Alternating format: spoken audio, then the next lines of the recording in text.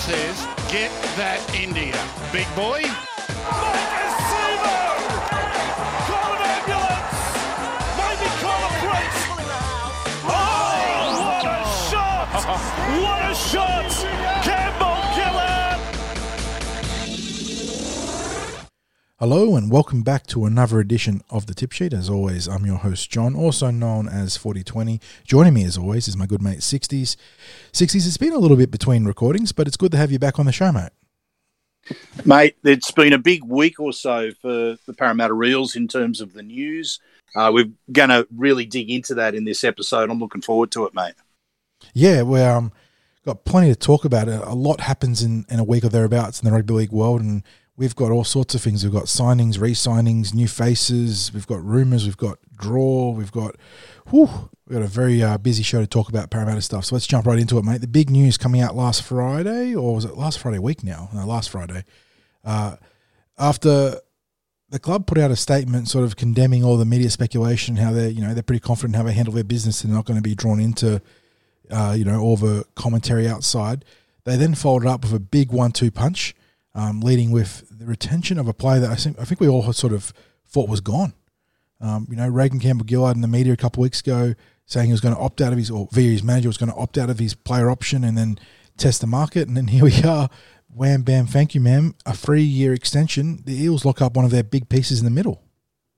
Yeah, absolutely, mate. It's I put my hand up and say I'd almost written Reg off as being one of the departures from the club, and I guess looking back at it in retrospect, there's a couple of things. I mean, first of all, we have to, and to use the cliche, trust the process, and there is very much a process that goes on with contract negotiations. The Eels explained that from their perspective, the process is to not talk about what happens in negotiations. That it's almost like attorney-client privilege, right? They're trying to respect the player in the process. Absolutely, absolutely. So when I look back on what has happened around Reg's contract, I look at that as him basically achieving a more definitive contract for the 3 years following 2022. And when you consider that he had 2 option years, a player option, then a club option, and really if he activated the player option, he's then subject to the club option, whereas now he has a definitive contract taking him through till the end of 2025, which it probably starts to get to the point where he might be considering getting to the end of his career at that point in time. So I think looking back on it, he made a good move from his own career perspective. I've got no problems with players making the most out of their career. Obviously, you'd like to see some loyalty towards the club. However, it's a business from their perspective as much as it is from the club's perspective. And I think he's managed to get the right outcome for himself. And it was, from a fan's perspective, it was almost an unexpected bonus to have Reg locked in. So I think it will mark the announcements of other extensions, and we're going to talk about the rumoured stuff and that's going on at the moment. But I do want to make mention of Fox NRL's reaction to the Parramatta statement that was put out. I wrote about it in the Bumpers Up column. Mate, that was one of the worst pieces of journalism I think that I've read in some time. Just in terms of just missing the mark and being erroneous and blatantly erroneous. I mean, they literally said that the Parramatta were disrespectful towards the media, and then included the Parramatta statement as part of their article, in which there was no disrespect. Nope. Thrown towards the media. In fact, just said the media's got a job to do, and our job is to be respectful of the process. Yeah, and they labelled the Parramatta statement as bizarre. I thought it was actually a very uncomplicated statement, one of the more uncomplicated statements, media releases that you would read. I don't get it.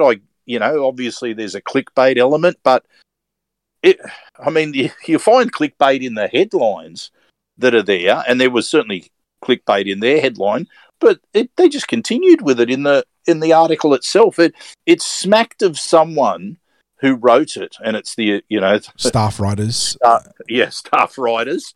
But it smacked of someone who has an issue with the Eels writing it, almost like it was vindictive in what they wrote. So I was overjoyed when they were able to follow up. I'm talking about the Parramatta Club were able to follow up with a series of appointment announcements. Well, I do want to credit the club there, whether it was Mark O'Neill, Josh Drayton, whoever else is involved in those media release or sequence of media releases. They played it masterfully, because that initial release certainly opened up the... I'll use, counterpunch from the media very loosely, like they managed to reply, but it wasn't much of a counterpunch, at which point the club then dropped both the Reagan Campbell-Gillard retention and another big piece of news which we'll get to shortly in, a fantastic, 1-2, bam, wham, bam, thank you, ma'am, sort of proving their point. We've been getting stuff done in the background while you guys have been, dragging out all these rumours in the papers. Case in point, the player that the media had, and fans, media, everyone had sort of written off as leaving the Parramatta Eels for certain, Reg, he's back for, not just the duration of his previous contract, but an extra year on top of it. So huge retention for the Eels there.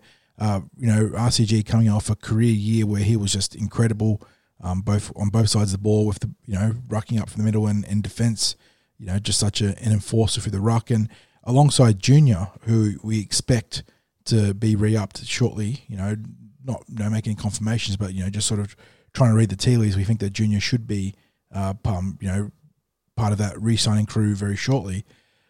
That gives you such an incredible core in the middle to build around, and it lets you use younger guys that are going to be cheaper in the cap. It lets you use experienced veterans or genuine veterans like Makasi Makatoa to supplement that forward pack. So a huge building piece there in the middle for the Parramatta Eels.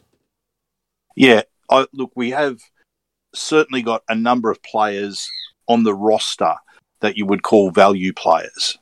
And Macca is definitely going to be one of those, where he's just made that transition from a second-tier contracted player to a top 30 contracted player. And we saw the value that we got out of him on the playing field, and there's also value in the level of contract that he would have signed with the club to have an NRL deal. 28 turning 29 next year. He's going to give some service, because he's not going to be burnt out by years of NRL football. He's someone that we saw in his approach to the football. He's just loves being out there on the field, and his numbers that he generates, where his game is very straightforward. He tackles everything he can and takes as many hit-ups as he can. And there's a role for that in the game, in the middle forwards, and I think he does it quite well. Yeah, and having someone like Reg and Junior anchoring that pack means that guys like Makahesi and guys like Oregon, guys below that, because there's a number of young prospects, whether it's young men like Davey Hollis, or even below that you got guys like Caleb Towie, they're going to be a figure at some point in the future, that you can have those young pieces ready to use or deploy in the NRL, because you've got a locked in 1-2 front row rotation. So very happy to see Reg re-upping with the club. There's not much else to say there. He was just phenomenal for us and has been during his entire tenure here. So really looking forward to him playing out the rest of his sort of peak, really, like you said, 60s. This is like his last prime contract. He might stay in the NRL beyond that, but it'd be, I assume, like a sunset contract somewhere else. So this is his, really the last of his great years in the NRL, and that's really exciting. So good to see him locked in. Let's move on to something a little bit more controversial, I suppose. It came out earlier this week that the Eels were linked to Curtis Scott, looking to throw the troubled centre, former Cronulla Shark Junior, former Melbourne Storm, and former Raider back a lifeline. And since today, I think Andrew Voss has come out and said that it's now a done deal. I believe that the Eels have picked up Curtis Scott. I'm not sure what the terms of the deal are until you get a bit more coverage, but This one is, like I said, going to be a bit controversial, 60s, because on the one hand, Scott's done some very stupid things. He's been a repeat offender across a couple of clubs here.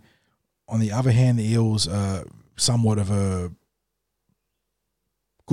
great sort of rehabilitation home for a lot of these troubled players. We've got a long history under Brad Arthur of turning around guys of far more checkered past than Scott. And in Scott's scenario here, I believe he's been attending Alcoholics Anonymous. I believe he's been seeing a psychiatrist. So, like I said, I can understand why people might be upset about this because he's done a slew of boneheaded things, but the club does have some goodwill banked here. So, what's your stance on this, mate? A talented back, but he's been a troubled individual off the field. Yeah, this has been one where there hasn't really been any smoke, or not too much smoke, coming out of the club itself. Again, it's a case of the club keeping any negotiations behind closed doors.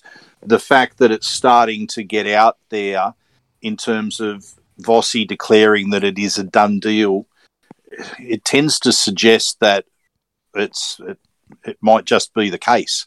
I am for this signing with respect to look, like you, I understand why there are people who object to the signing. My understanding would be that the way Parramatta go about their contracts nowadays is they do some due diligence. They weigh up what a person is going to bring to the club in terms of their character and who they are. So if the Eels have signed him as indicated, we know that they would have gone through some checks and balances and looking to see what positives are going to be there and any of the areas that have been issues, how is that being addressed at the moment? How will it be addressed going forward? And obviously that's a key part, is how will it be addressed going forward? My guess would be that it's, given that it would be a lifeline contract, that it's probably going to be salary cap friendly for the club itself.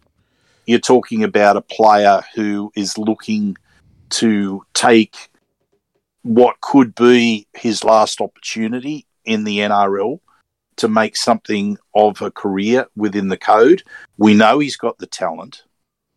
That's been evidenced by the fact that the Storm took him into their system from the Sharks. And that he played in. He did play in a premiership winning team, did he not? As part of the Storm.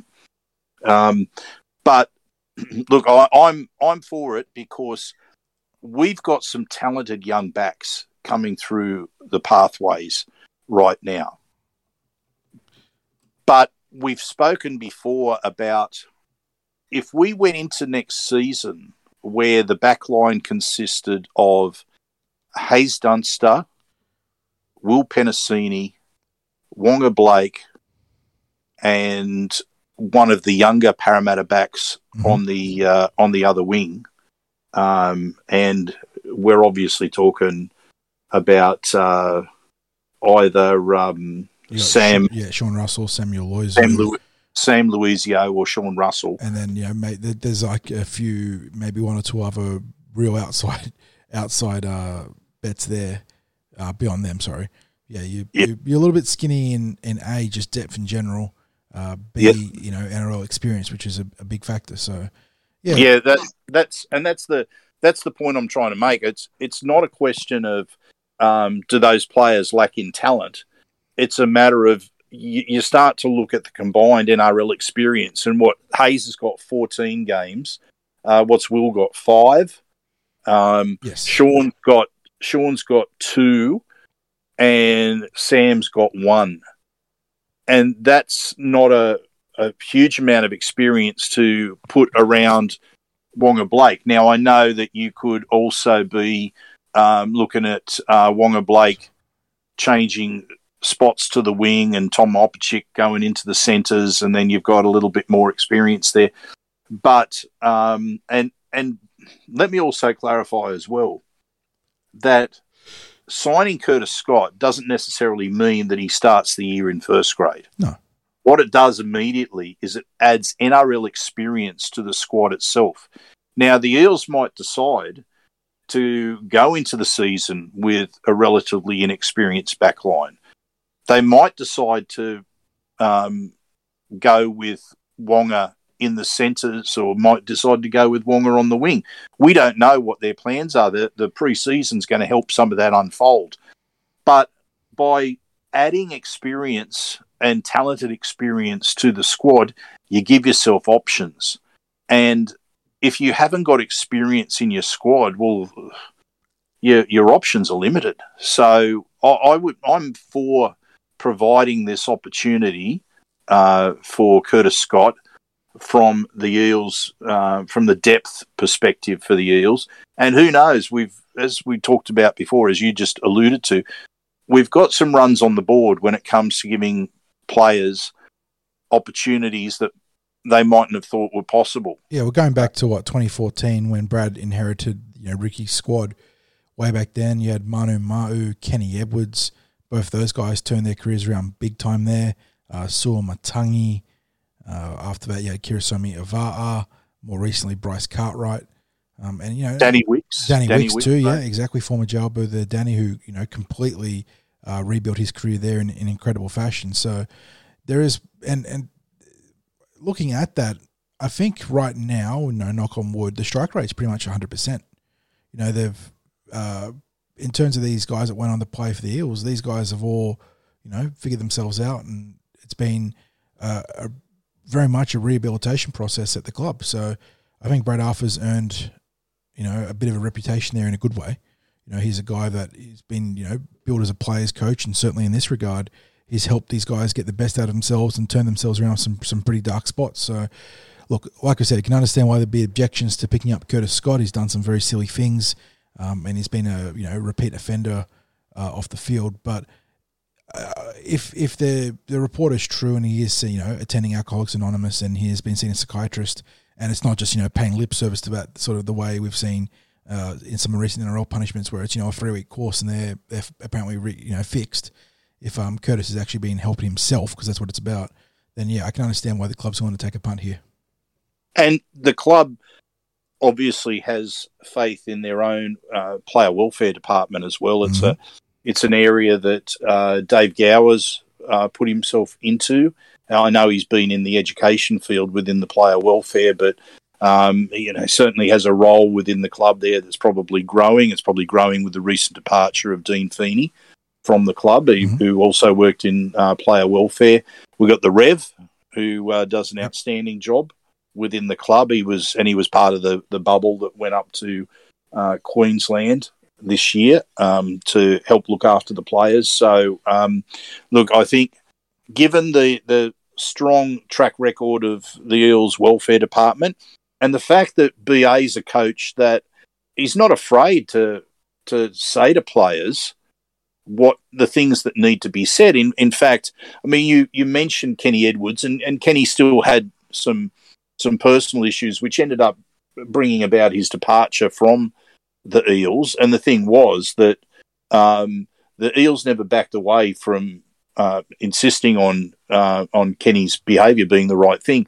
And he, in an article over in the Super League, Kenny Edwards spoke about how he was at first offended by BA just putting blunt truth on him about needing to be better in his personal life.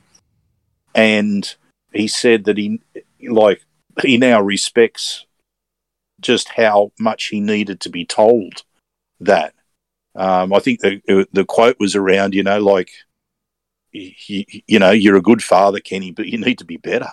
Mm-hmm. And that's some harsh words that are said to someone about themselves about them as a person. And he respected that. And I think that's part of what is important to BA is that he gets people that he wants. He has a genuine interest in making players better people.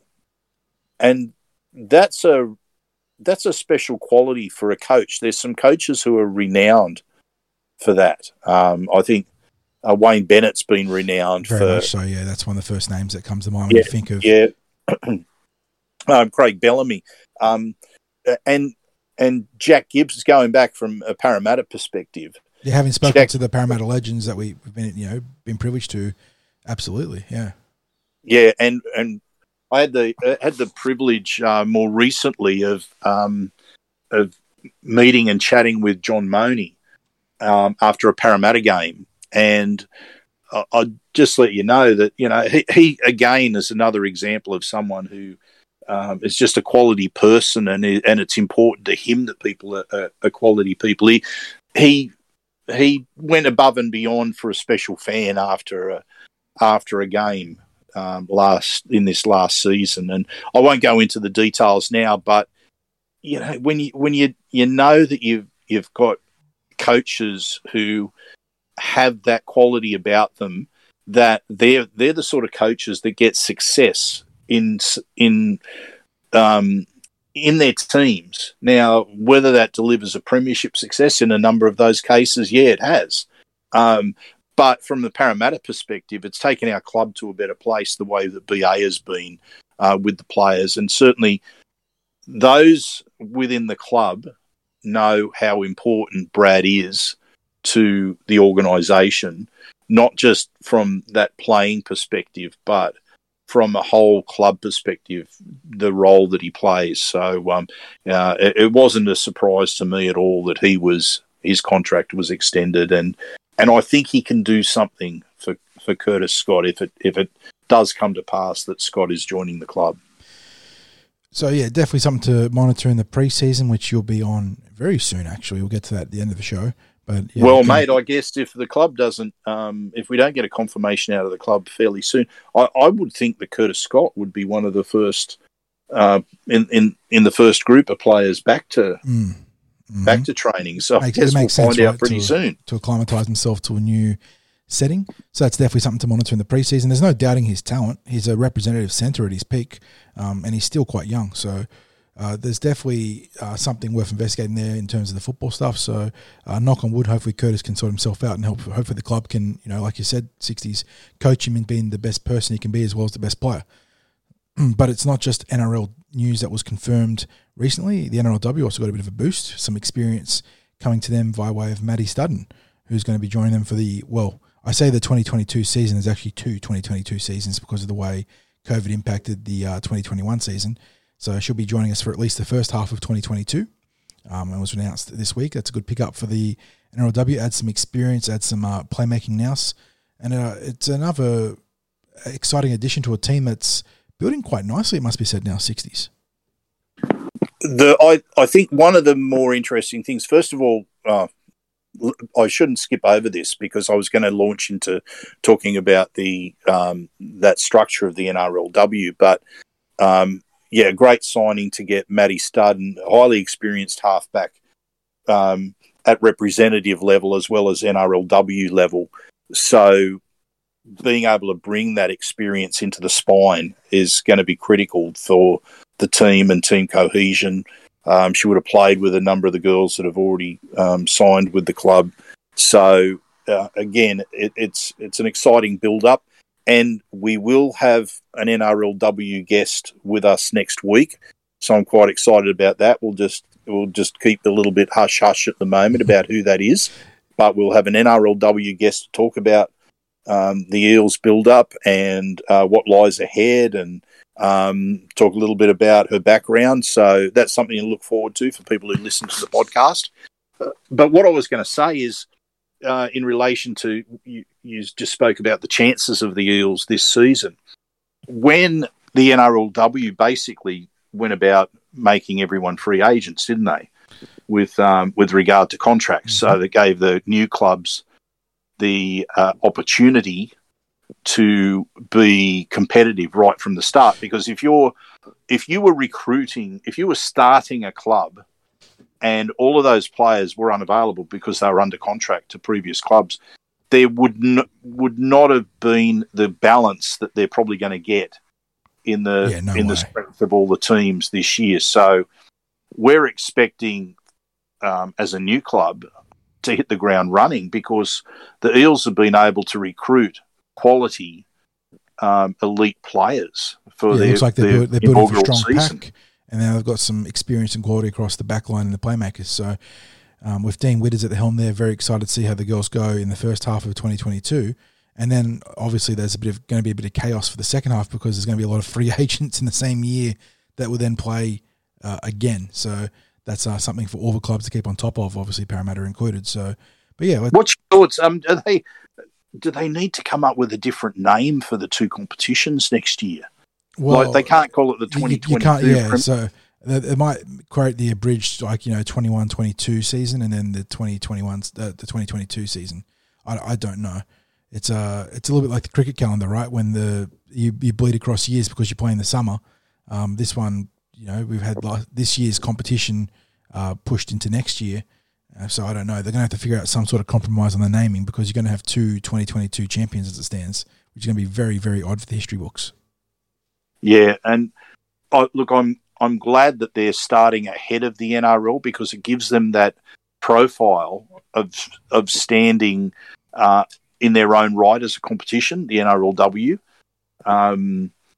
We're only getting to see one match played at CommBank Stadium. That's probably looking at the draw that they released. That's probably the only thing that's a bit of a downside there. Yes.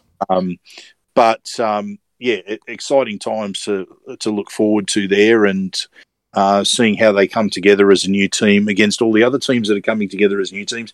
And we're going to talk to Joey Grimer a little bit later in this podcast, which I'm really looking forward to, because there's exciting pathways stuff that's been developed for a lot the cooking. Women's game. Mm-hmm. A lot cooking for the pathways in general, but especially for the girls, which is, as we've been on for a long time on the tip sheet and on TCT, it is so exciting, isn't it? And it's been, the fastest growing area of rugby league. So lots of reasons to be excited for the NRLW, lots of reasons to be excited for the pathways, and now there's a lot of reasons to be excited for the 2022 coaching staff, because the Eels, they went out shopping, mate. They've added quite a few names there. So part of that Big Friday sequence of press releases that we saw, starting with the sort of the general media and whatnot declaration about how they handle their processes, followed by Reg, was also featuring a coaching appointment or series of coaching appointments of the club going outside to get a few consultants, being Paul McGregor, who was obviously the former Dragons coach, but also current New South Wales Blues assistant coach, and Michael Ennis, who we assume will be a specialist spine coach or dummy half coach, sort of replacing the departed Andrew Johns, who's gone to Newcastle. So two senior coaching pickups there, and there's another coaching pickup we'll get to shortly. But what's your take on this? Because Ennis, I think, as much as I grumble about him as a commentator, Mick frustrates me. I love him as a panelist. I feel he's always great for the conversation when he's on a panel. I don't like him as a commentator, but I also I think I respect his gameplay nous. He was obviously a very savvy hooker, really came into his own in the later years of the Bulldogs and then at the Cronulla Sharks, and went on to win a premiership. I feel like he's a player that understands the game and perhaps can convey it pretty cleanly too. Yeah, and you get the sense that he's got that confidence to back his decisions, his calls with things.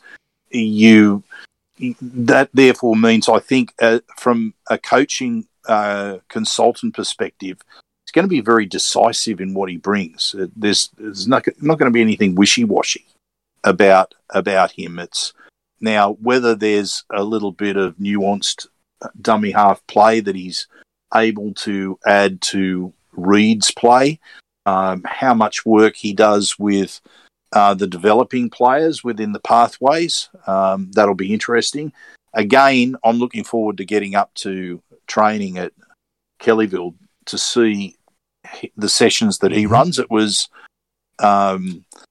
enlightening watching Joey Johns do his coaching there, just to see how he went about it. He really went through a process of stripping it back to the absolute basics with passing techniques before building back up to the more advanced plays, the set plays, some of the ways the players would link. So it was a combination of skills and tactics that Joey Johns was introducing.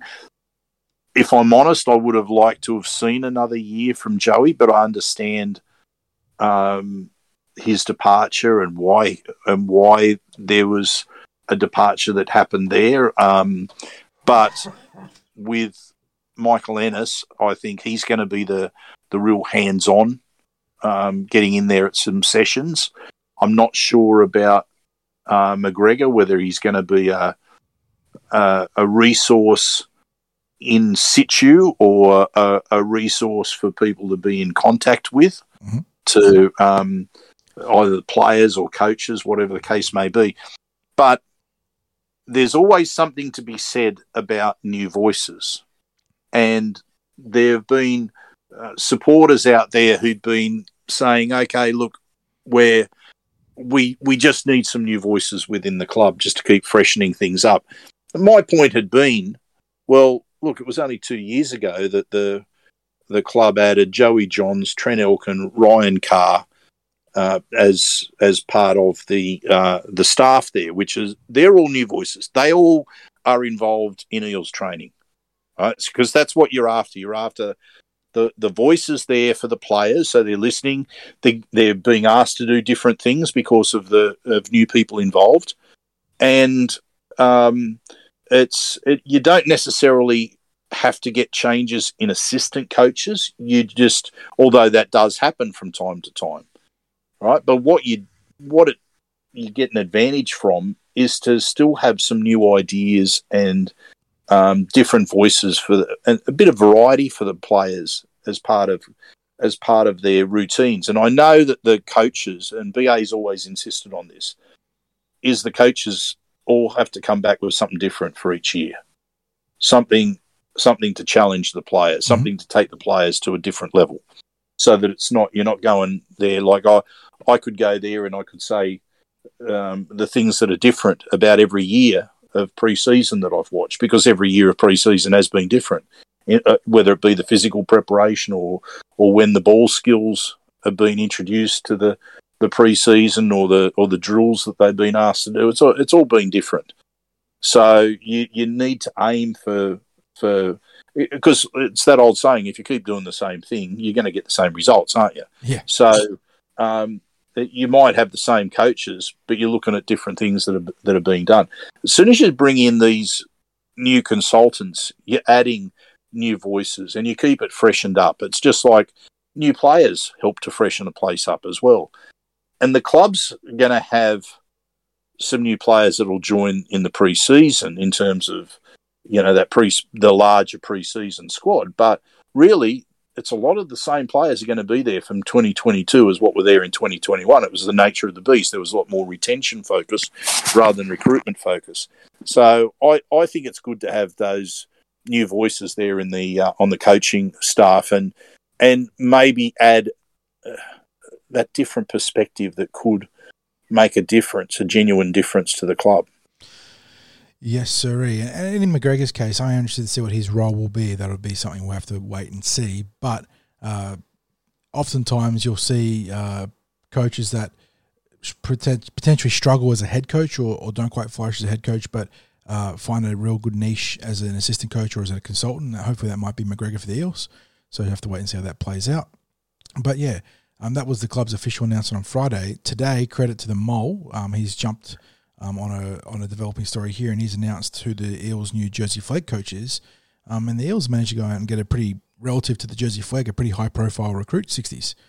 Simon Wolford's going to be joining the club as the 2022 Jersey Flag coach, and that's a bit of a get for the Eels because Wolford's been around and coached at higher levels in flag, and he's come back to Parramatta and a chance to ignite their 21s program. Look, I think the Mole is on the money here because we'd had a bit of mail that we were going to get a very experienced former NRL player that would be taking on the role. And Simon Wolford, certainly his resume fits that bill. It matches that up. So it looks like the Mole's on the money there in that announcement. Wolford, obviously a long tenured NRL player, but he's coached Graydon Canberra. He's coached the Giants in the Super League, Huddersfield, and last year worked as an assistant coach for the New South Wales Cup team at Newcastle. So he's certainly got the CV above the 21s. This is a big get for them and a chance to put together hopefully a big campaign next year. And you'd also suspect that for Woolford, with that resume to come to the Eels, that his role's going to be a little bit more than just being the Jersey Flegg coach. Mm-hmm. And maybe that's something that we might be able to get if Joey Grime is able to speak to expand us on it, about that. Yeah, in this podcast, we'll have him in the second half of the podcast. We're not going to preempt anything that we will discuss with Joey, and obviously there's things that they might not yet be, they might still be working through in terms of the role and the scope of the role, that sort of things, to the point where we're not really able to discuss it in the podcast. But I still have to think that you don't bring in someone with that resume to just coach a Jersey Flegg team. It's and that's not meant as any reflection on people who coach the Jersey Flegg teams, but you're traditionally talking about something that you're coaching. You're there to coach players at a time of the day where these players are, they might have jobs or they might be at school, whatever the case may be. So they've got their other commitments, and training has to fit around what their other commitments are. So you're going to have evening training, or maybe a weekend session, especially during the pre-season. So I think it's an interesting appointment, because I just couldn't see him taking on what is essentially an after-hours or minor role if you just talk about the coaching of the Flegg team itself.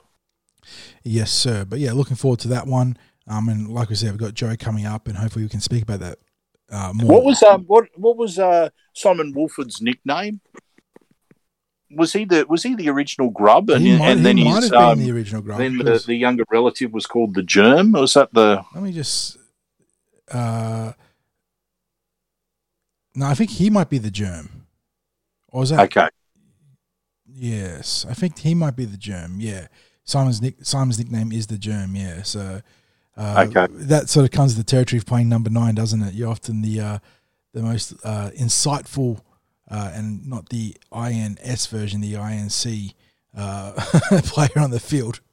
Isn't it interesting that the Eels would have both Michael Ennis and Simon Woolford there to part of the coaching setup, with a young dummy half who's already been noted as a very good verbal sparrer. So he's going to have a couple of the most savvy and experienced life coaches when it comes to being a Grub on the field. Yeah, it could be an interesting generation of Eels dummy halves coming through at this rate. But yes, so kudos to the Mole for breaking that news. But jumping back to Friday, when the club released that slew of PR sort of work, and the last bit of great news that happened that day, and once again, this is a tribute to the work done on and off the field by the Parramatta Eels and the stability they've brought to the franchise, is that ALAND has renewed their tenure as a major partner or the principal partner of the Parramatta Eels for a further 3 years. So that's a huge piece of good news. Obviously, huge for ALAND as well. They get to be partnered with one of the best sporting brands in Australia.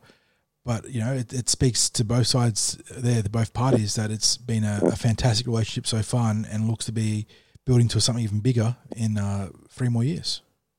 Well, if you have, and again, this is something that I put in the Bumpers Up column, talking about destination clubs, and the strong clubs are referred to as destination clubs in terms of players. We'd like to think the Parramatta is becoming that in terms of players as well. But there's also that corporate support side of things. And if we go back a few short years to 2016 and the lack of corporate confidence in the Eels brand that came out of the dramas around the salary cap.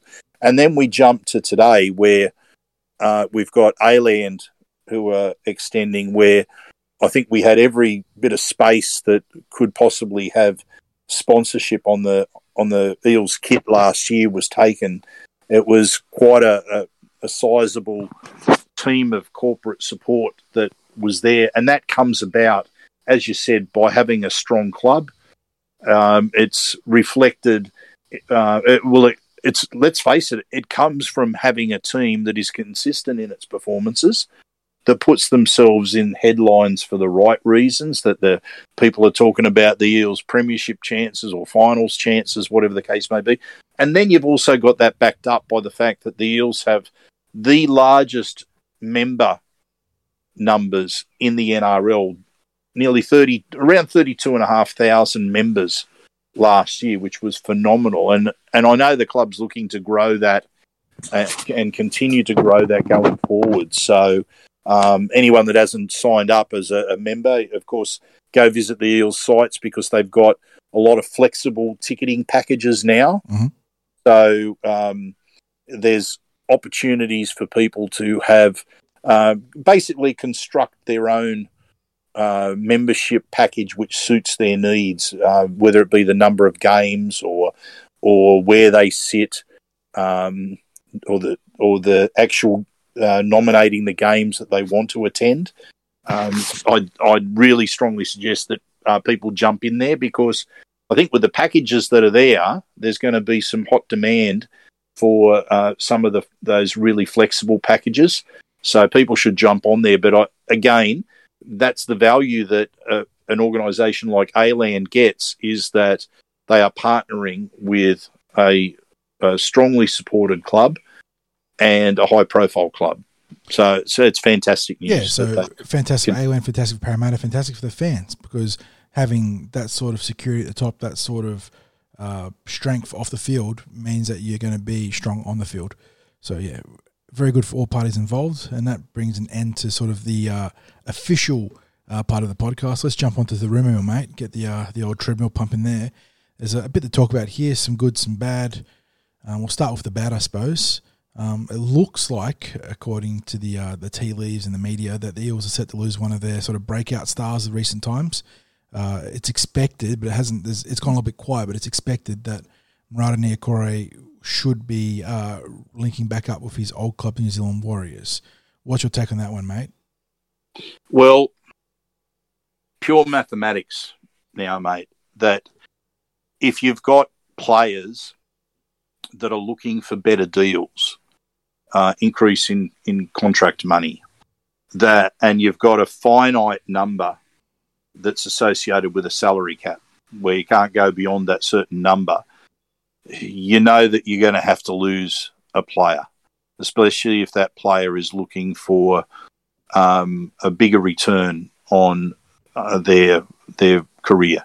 So my first thoughts when it was being raised about Marata was Marata's ties to the club were very, very strong. And, he's really part of the Eels family, part of the Eels community behind the scenes. However, if what we're hearing in terms of the money that the Warriors are likely to throw his way, and duration, yeah, and the fact that New Zealand is where he's from, and you'd be talking about family and support networks back there, it's not going to surprise. I mean, I haven't. If we've learned anything from the Reg situation, we learn not to assume. Yeah, don't jump the gun. Don't jump the gun. Yeah, wait for the process to be completed. Yeah. However, again, back to pure mathematics, you can't give everyone more money and expect to then be able to fit everyone in. Yeah, exactly. It just doesn't. It's not how a salary cap works. Exactly. So there are going to be a couple of departures that. Well, I'm expecting that there has to be a couple of departures. How that might be structured, however, could be interesting because, we don't really know enough about the 2023-2024 roster and what that might be, because we've got all these players that are negotiating for those seasons right now. Who knows? There might be something that can be structured to work. It could be that you get if there's salary cap space next year, perhaps players get paid forward in their contracts. Mm-hmm. So there's all sorts of permutations that can come about. But mate, I'm if anything, I'm probably now leaning towards the fact that we might have to say goodbye to Murata, sadly. But again, I haven't given up hope there. Yeah, well, for all the talk in the media about it being, either a done deal or very close, that was several days, if not a week ago, and it's been all radio silence since. So, like you said, you sort of you expect him to leave because of the circumstances. It is worth mentioning Murata's turning 26 next year. He's not old, but if the duration that's been rumoured by the Warriors is true, this will be close to his last major contract. So, he'd be setting himself up long term. So there's no dramas there. Like we said, we've always been about player agency and trying to get the most out of your careers. That's fine. So that's a big part of it there. Yeah, but we are going to have to lose players, and losing Murata would hurt because of what we've seen as his journey here. Right, he came to us a fringe prospect out of the old Jersey Flag back when it was the 20s. Kicked around as a development prospect in our New South Wales Cup team for a season and a half, and then went from there and just took step by step, stride by stride, to become the player he is now, where he's gained acclaim and renown across the entire NRL. So, well, mate, as you recall, he was a player favourite for TCT. Oh, we were on the Murata train big time. Yeah, and it was impossible not to, because when he was out there playing for the Wenty Magpies, he just brought energy, he brought enthusiasm. And look, him departing will be sad if he does end up leaving, but it's also a testament to the player development systems in place at Parramatta. Here is at the time a kid that turned himself into an NRL rep level player and is now going to cash in on the success there. And it sucks to lose him potentially, but it's a validation of our systems, it's a validation of the process at Parramatta. And and it's also a validation of the effort that Murata's put in. So you're sad, but you're also proud in that sort of weird mix of things. Yeah, and I must say he was someone that provided the greatest entertainment, some of the greatest entertainment at training that I've witnessed over the years, because there were no half measures with Murata. No, there's no second or third gear. It's all full throttle.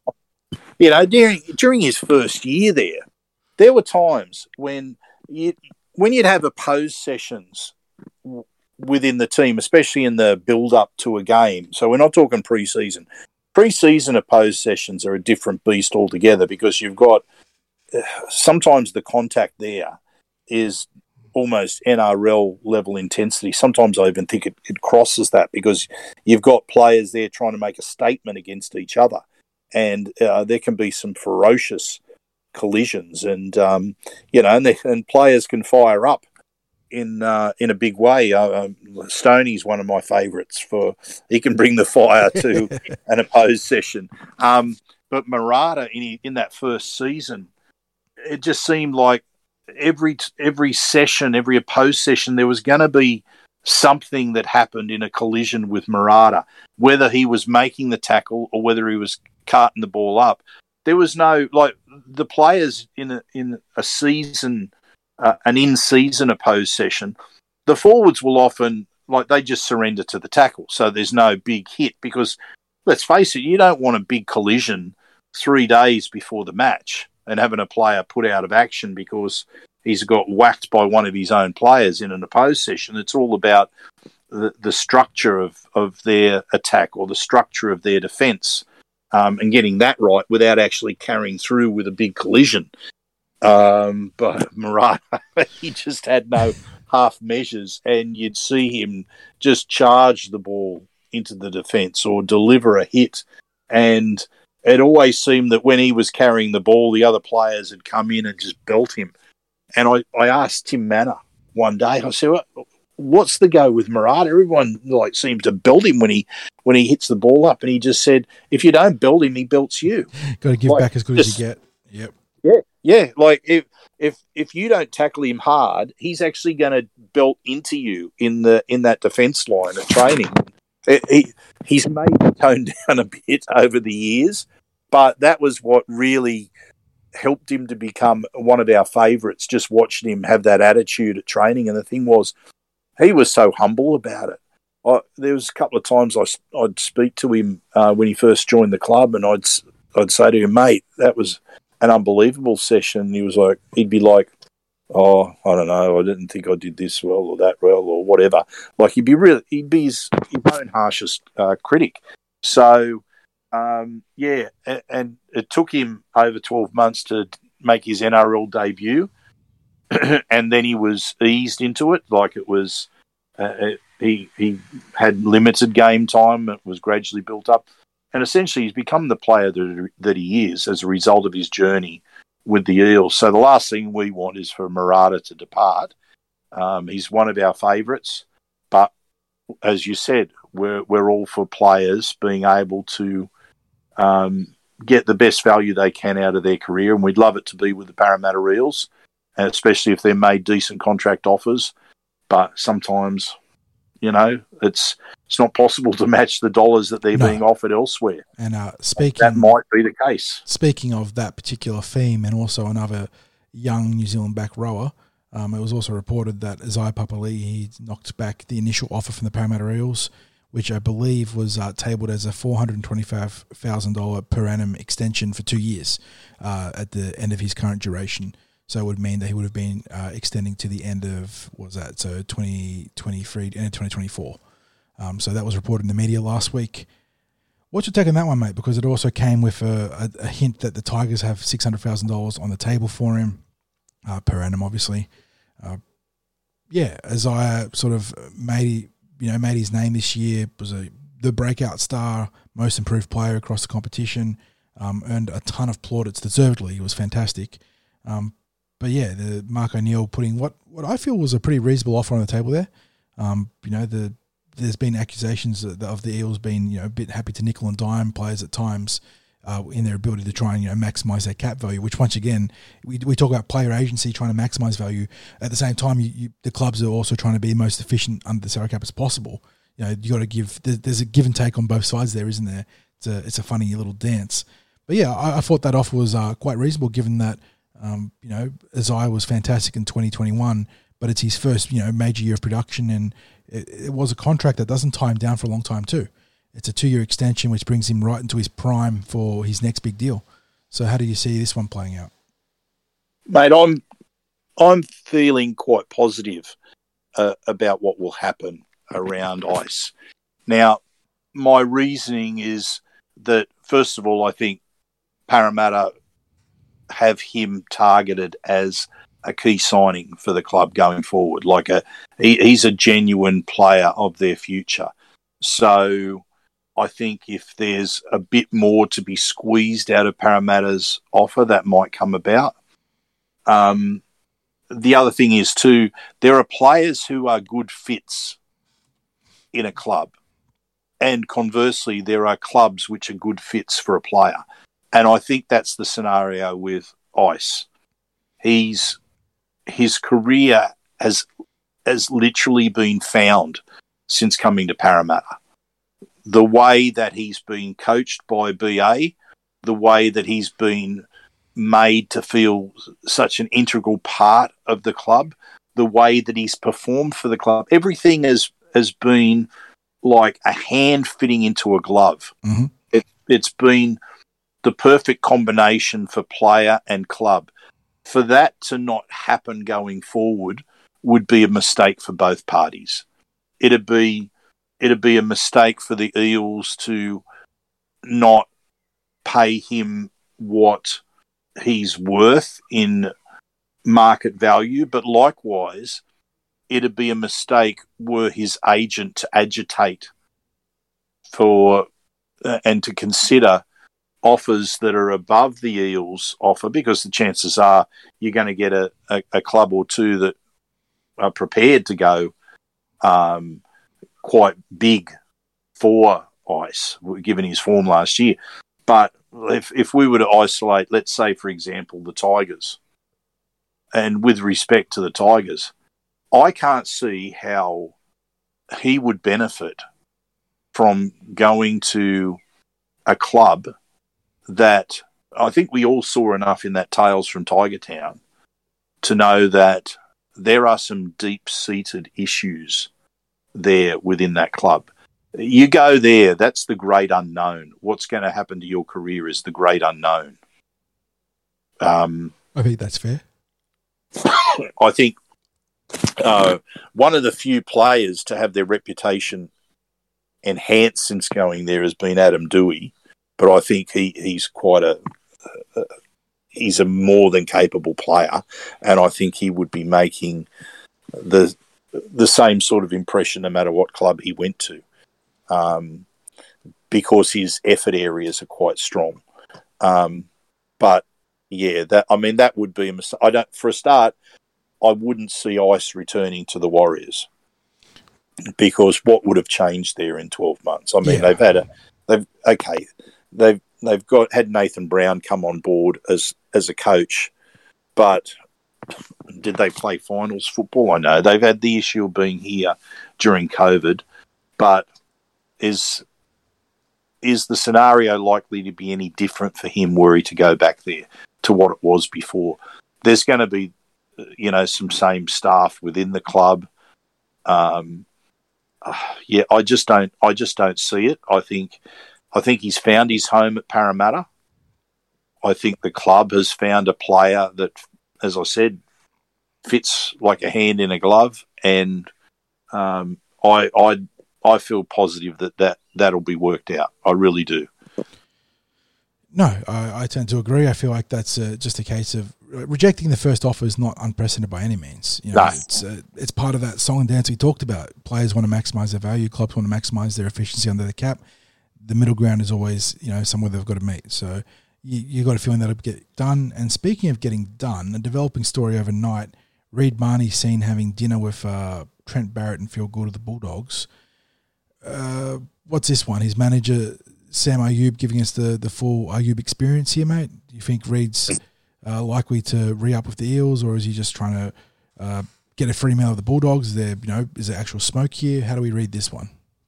Well, look, he could have said to Reid, Sam Ayub, look, I've got a couple of interesting people for you to share a dinner with. They're quite entertaining after dinner speakers. Let's go and meet them. And that might have been all it was. You don't know. I'm sure that Gus has got many a story he could share that would entertain people. Hard pressed to find someone with more stories about rugby league than Gus. Maybe Trent's talking about how one can maintain their youthful looks for as long as possible and earn the admiration of the rugby league world for being the best looking coach in the NRL or something like that. I don't know. I mean, he's got some sage advice he could offer over dinner. On a serious note, how surprising is this? If a manager, as you say, like Sam Ayub, is giving the typical service that he would give, you got to think that any player that's in negotiations is at some point going to be sitting down and chatting with the coach or the club representatives of those that have put in offers or shown interest. It's most of the time they try to meet discreetly. And the photo that I saw, it was obviously taken by a patron who was in the same venue. Yeah, discretion was definitely not part of the there.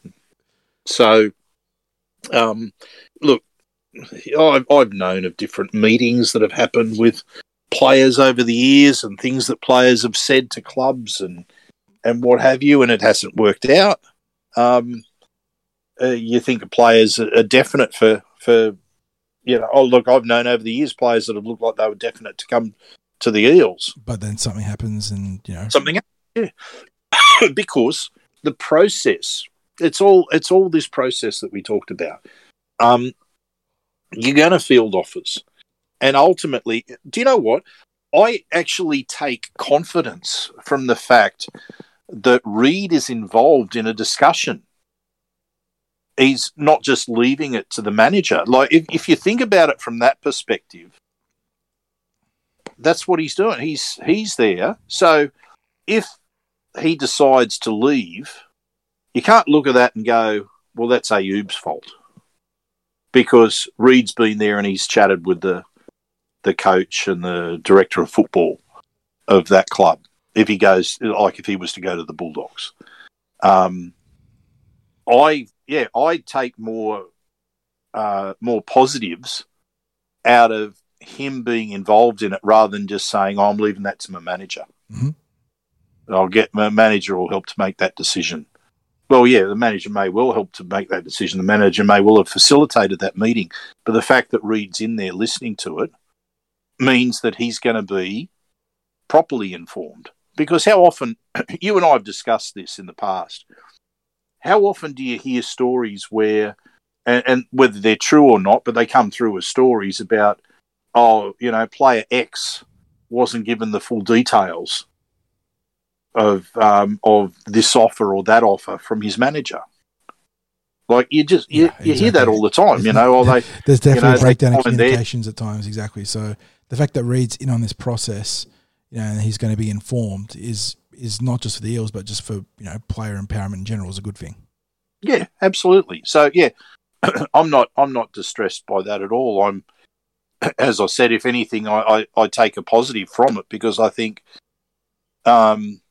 we're not going to be. I mean, look, we might be guessing as to what the outcome's going to be, but we're not going to be maybe throwing mysterious daggers at his player agent and thinking, oh damn, like that this bastard's got him away from the club. No, look, their player agent's job is to get the best possible deal for the players, and if our deals are well apart from what the Bulldogs are prepared to offer, so be it. Mind you, I don't understand how the Bulldogs can be able to offer a seemingly bottomless salary cap. Exactly. Yeah. I mean, they've got issues now without adding players. So, yeah, let's just see how that evolves. Reid is an integral part of his team. He plays in the spine. You'd think that the club is, prioritising getting him locked up. So, until there's something more substantial, I feel like it's, like I said, the Sam Ayoub experience. It's also the manager doing his due diligence, and they're every right to go out and sort of feel out the field and see what's out there. But there is a great reason for Reid to stay at Parramatta. It's a premiership contending roster, and you look at the windows of opportunity here. He wants to be the next Queensland hooker. Your best chance of doing that is not at the Bulldogs. To beat out Harry Grant, you want to be at the Parramatta Eels. And if you become the next Queensland hooker, every chance that you're going to be the next Australian hooker, because Damien Cook's getting on as well. So there is a whole domino sequence of events here for Reid that could be decided by where he goes. So I tend to think that we'll get it done. And if he does leave, it's going to have to take something significant to pry him away. That's the same with Murata. It's the same with all these guys. We've got a tight-knit community. We've got a fantastic club here. The players enjoy it here. And that's not to say you can't lose talent, but it's going to there will be a premium that teams have to pay. Yeah. And the last little bit of rumours, this one being a potential signing.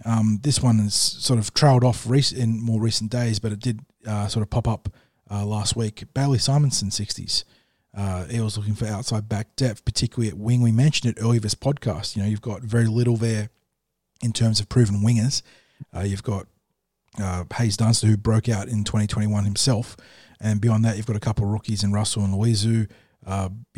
Beyond that you've got like flyers like Naiduki, whether you throw Wonga Blake into the mix as a winger too. There's nothing real concrete there. Simonson, sort of the prototypical just NRL winger. He's not particularly flashy, but does a good job, can fill in at fullback. I don't know how likely this is to go through now, but the fact that it was mentioned in the media a couple of times, definitely noteworthy. And it's a pickup that, like I said, not flashy, but it certainly checks off a lot of the boxes you want to see. I like it, mate. I'll I don't think there's too much I can add to what you've just said there. I like it. I think there's a bit of smoke, more than a bit of smoke about it.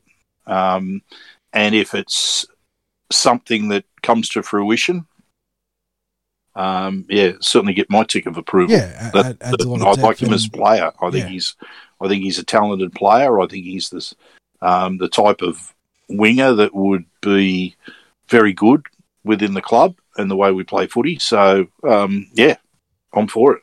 Mm-hmm.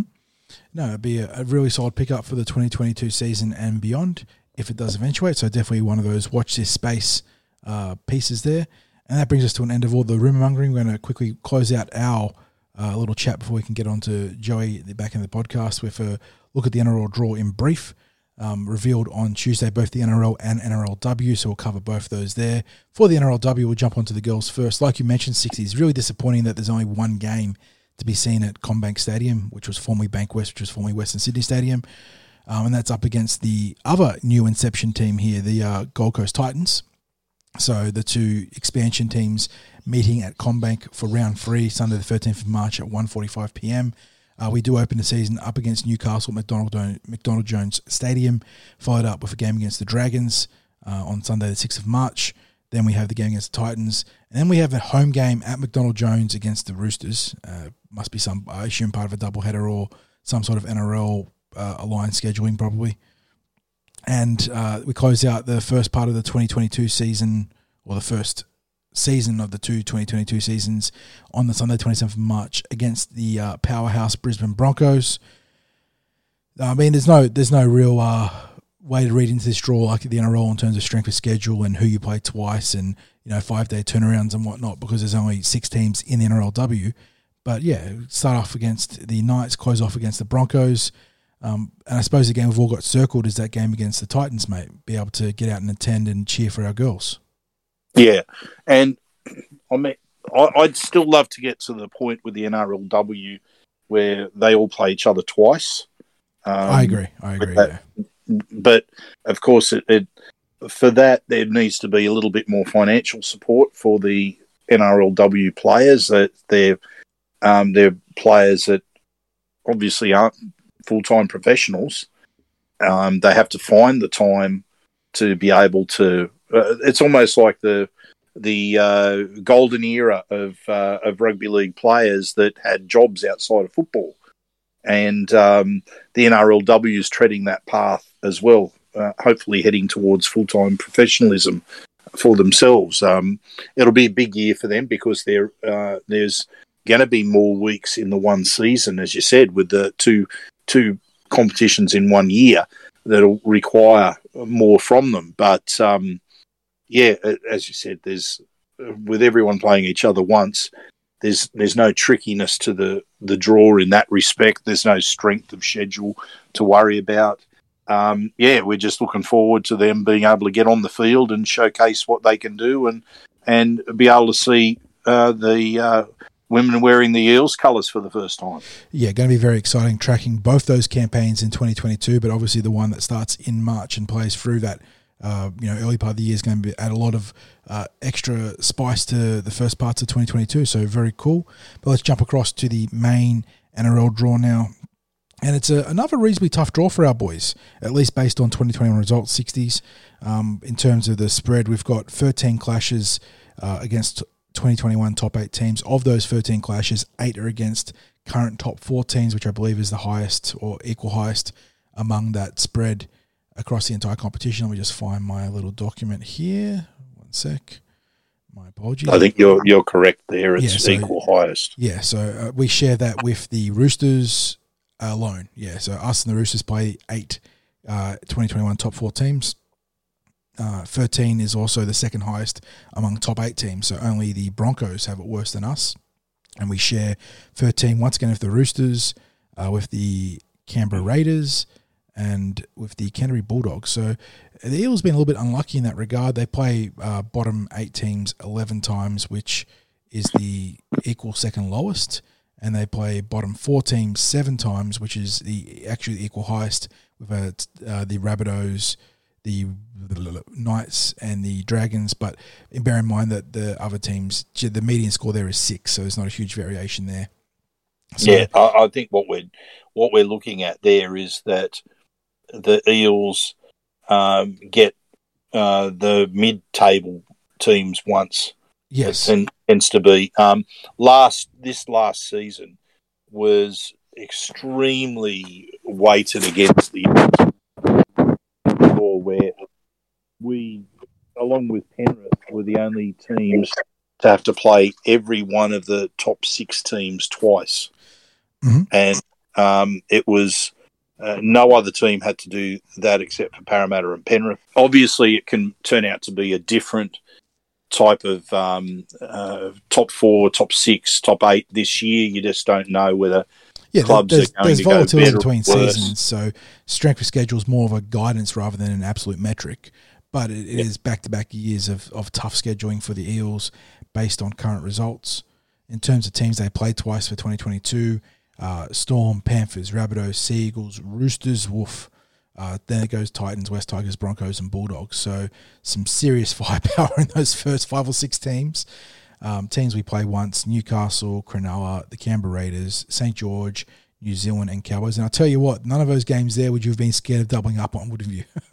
No. In terms of notable fixtures, it is our turn to host Easter Monday against the West Tigers. That'll be at the newly dubbed CommBank Stadium. Always great to have that one on the schedule. Our Darwin game this year will be against the Cowboys. Once again, obviously a popular draw up there. North Queensland being probably the closest geographical team to Northern Territory, and there's a lot of leftover fans from the first and era Cowboys there. We take on the Sydney Roosters in Magic Round. There's a bit of confusion as to whether that is a home or away game for the Parramatta Eels. I think the Eels website has it dubbed as a home game, but the NRL website has it dubbed as a away game. So not really sure what's happening there. But Roosters obviously a big opponent for Magic Round. And then we get a new one this year. Traditionally, the Bulldogs would play the Dragons, I believe, on the Queen's Birthday long weekend Monday, but they're taking on the Parramatta Eels this year. So we get another little feature game there up against a traditional rival.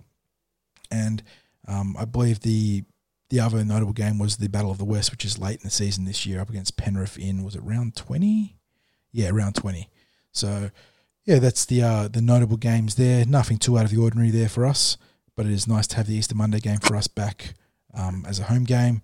Obviously, that swaps out every year, so it's not a huge deal, but it's good to have what should, knock on wood, be a non-COVID impacted attendance Easter Monday game, which would be really awesome.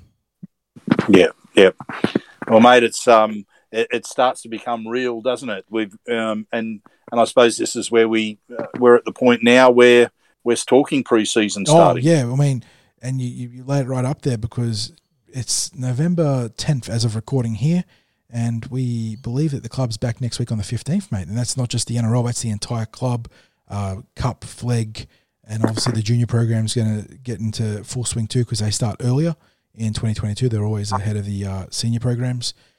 Yeah, and so we're expecting pretty much everyone to report in next week on the 15th, except for the vested NRL veterans. So that's guys that have got 5+ seasons in the tank or under their belt. And that means going to be a lot of people for you to be checking in and doing your reports on next week because we're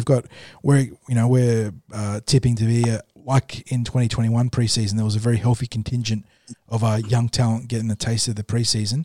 We expect that to be doubled up this year as well, or this upcoming preseason. We expect to see, fringe guys like Curtis Scott and the like, and we've got a lot of guys that got a look in late last year, Kai Rodwell, Makahesi Makatoa, all those guys, Ellie Elsgaham will also be in the mix too, you'd think. All those, cup guys that made a name for themselves in the 2021 season, they'll be back looking to, further their careers. It's going to be very exciting for you, mate. Yes, mate. I'm looking forward to it. There's always players that put their hand up during that pre-season. There are one or two that you maybe don't expect. Mm-hmm. And it was certainly this time last year that we got the first glimpse of Isaiah Papali'i, and he didn't disappoint. He didn't disappoint during the pre-season. In fact, he was an absolute standout in the pre-season, and then carried that through into the NRL, and the other outstanding player last year in the preseason, Bryce Cartwright. Mm-hmm. He justified that with his form through the season. We had a great preseason from Jake Arthur, who then was able to make his debut. It was just, it's always exciting checking out the preseason. We go through the parts that are all the tough conditioning grind that the players go through. It's that sort of stuff. It's not the most exciting things to watch. I'm always, champing at the bit for the opposed contact sessions to start, and then you start to that's where you start to get the real insight. Exactly. And then it's like, from my perspective, when you see them getting into that, and some of them they put on the full gear. So they'll put on like the home against the away jerseys and line up like two teams and battle it out. So it's not contrived opposed sessions. They play them out. There's like plenty to prove. And like you said, you mentioned the names. There's guys that have made a name going back to Murata.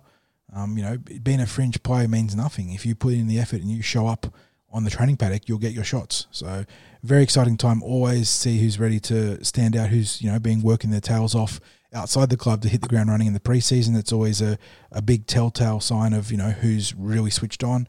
And definitely something to look forward to. But I think me and you have prattled on long enough, mate, and we'll get an expert in to give us a bit more guidance on that upcoming preseason and beyond. Let's get Joey Graham on the show, mate. Mate, we always love the different and the skilled voices, like we talked about with the Eels introducing this year. And so why not follow that lead? Bring Joey on now. Well, on this special day for Australians and for others around the world, Remembrance Day, it's our pleasure to welcome Joey Grima to the Tip Sheet to talk us through everything that's happening in Pathways. Joey, welcome to the Tip Sheet. Yeah, good morning, 60s, and g'day, Jono. It's wonderful to be here on such a sentimental day for all Australians, particularly those who have given us the freedom and the powers that we have today. So thanks for having me on, man. Great to be here. Yes. Yeah, it's always that solemn occasion around 11 o'clock on the 11th of November. So just ploughing on, mate, it's been a busy time for you lately. You've just taken a huge group through the induction process over a 2-week period. What were your thoughts on how that went? Yeah, 60s.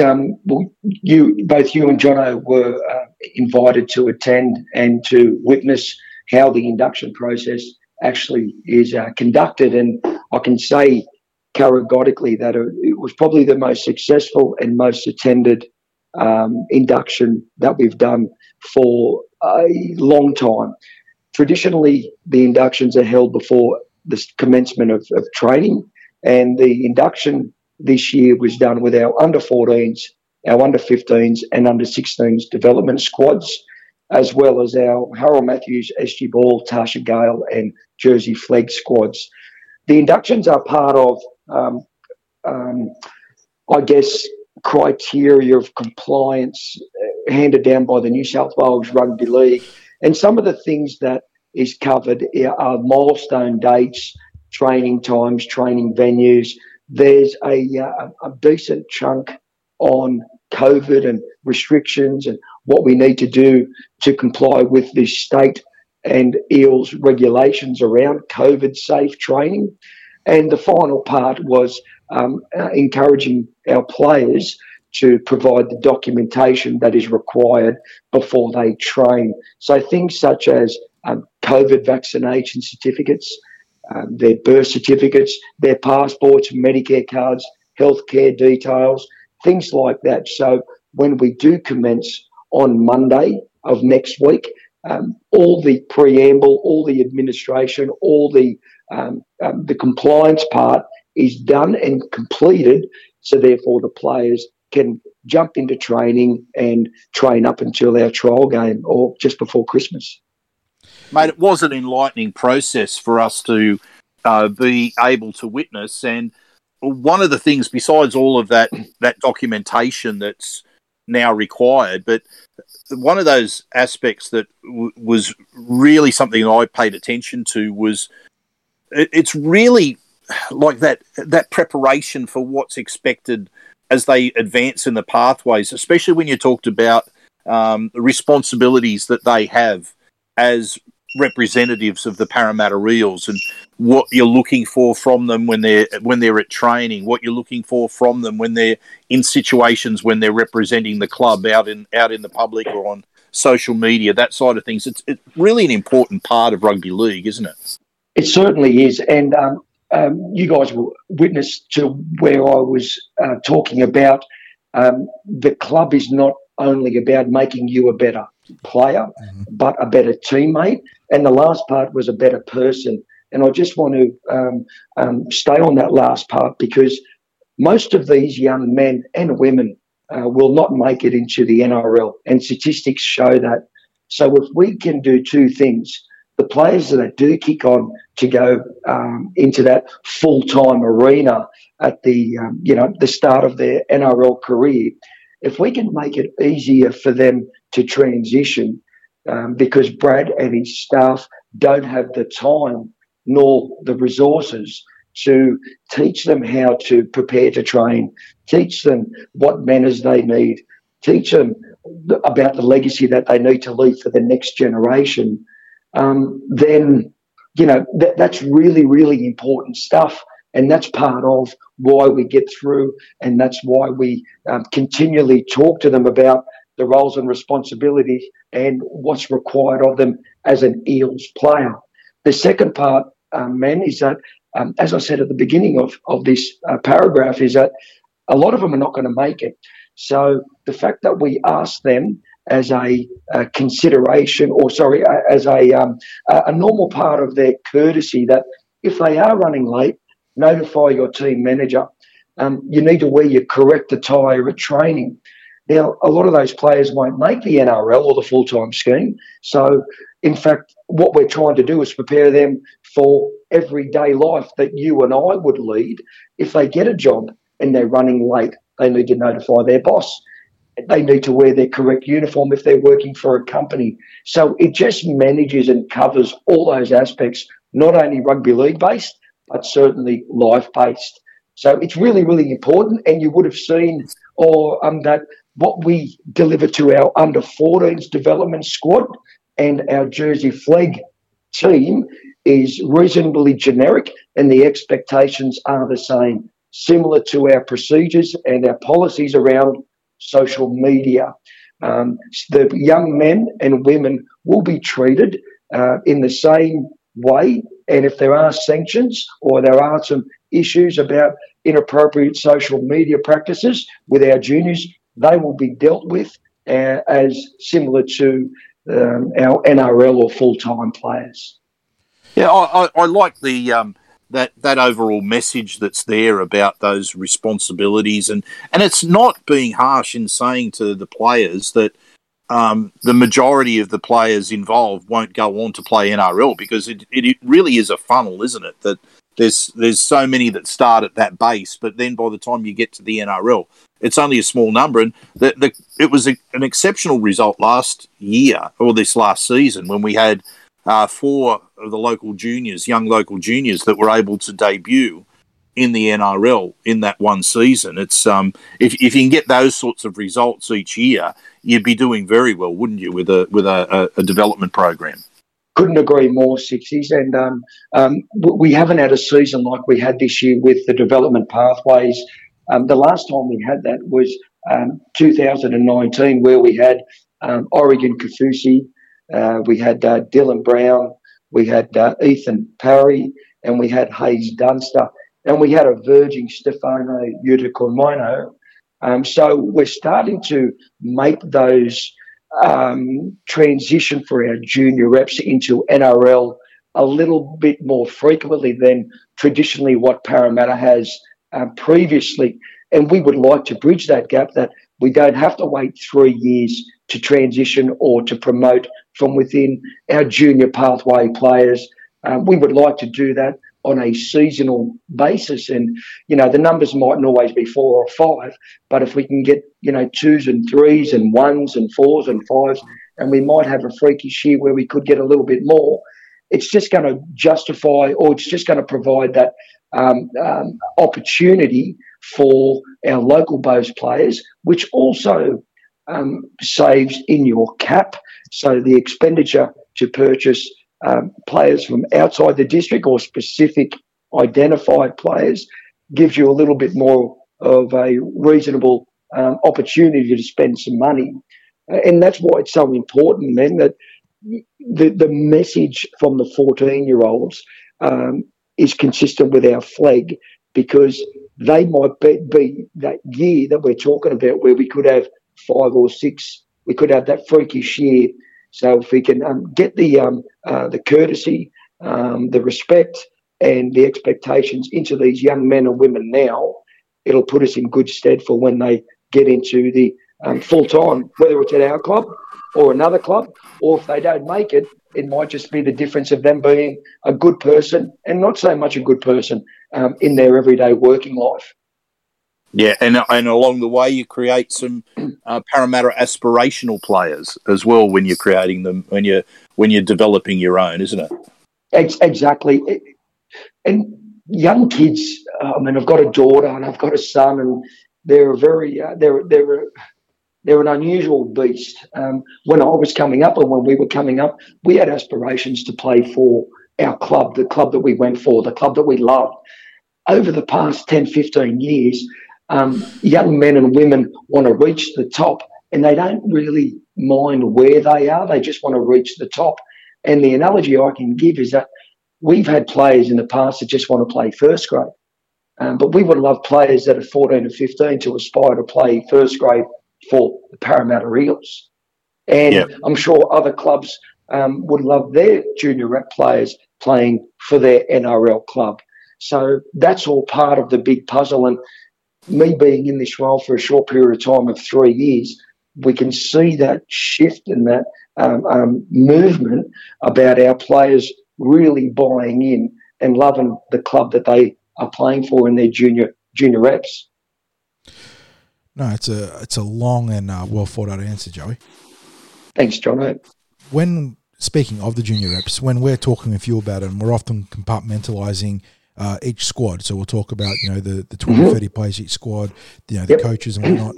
But to give our listeners an idea of the actual scale of our pathways, which I don't think we've actually ever done, funnily enough, how many players and staff are involved across development squads? Obviously the Mats, Ball, Gale, that entire pathways. There must be an absolute ton of staff and players that we haven't even accounted for. It is, Jono. It can be logistically challenging in that we've got the biggest pathway development program in any NRL-based club, and we're rivaling the biggest junior pathways program in the country, and we rival some AFL clubs in Victoria. So to give you the magnitude or the size of our programs, we've got 2 under 14 squads, a north and a south. We've got 2 under 15s, a north and a south. Each of those squads consist between 35 and 40 players. We only have 1 under 16s development squad, and we did this because most of our more seasoned and more gifted players of that age group are involved in our Harold Matthews program.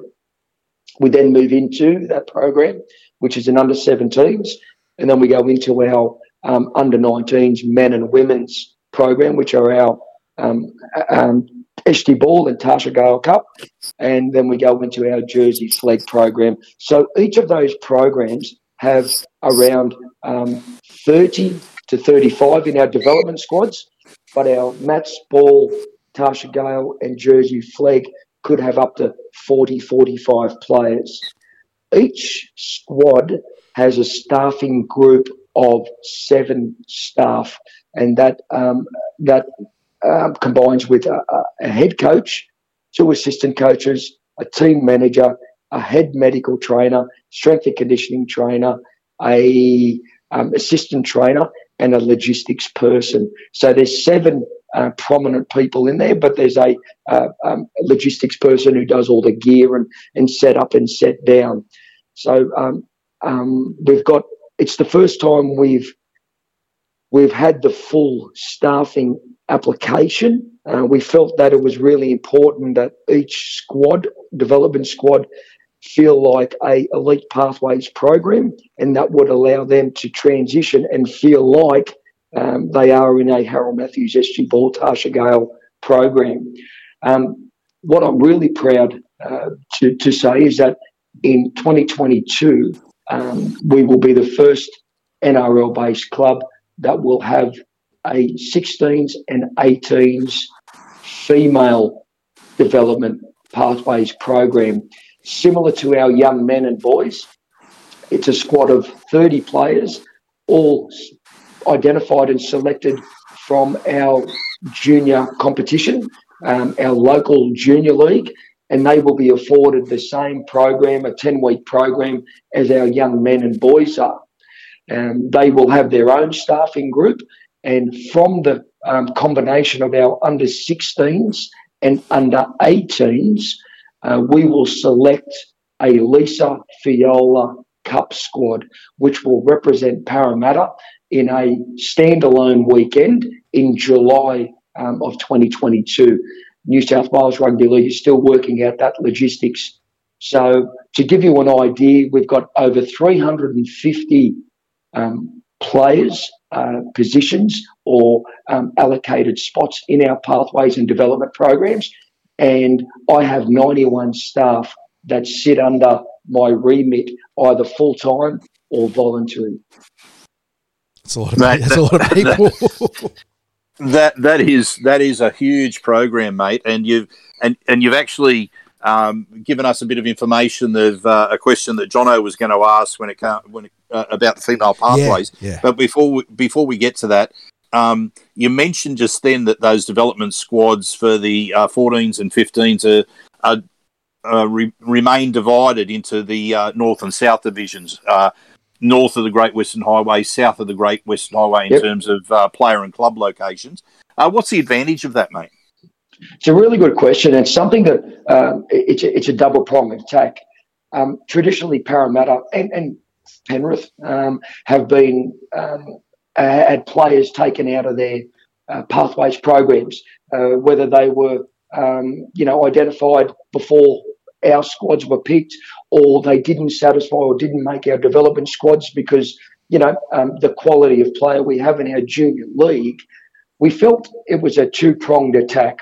One is that if we use the north and south analogy, and we use a north and south analogy where we can double our squad size with the under 14s, it would mitigate or prevent player 41 and onwards looking to participate in another district's programs. And we felt that over the last 10 years, we've probably been losing some really quality players that we didn't necessarily know their ability at that young age, because as you and your listeners know, that sometimes the ability can catch up, or you won't come to fruition until they get a little bit later in their football career.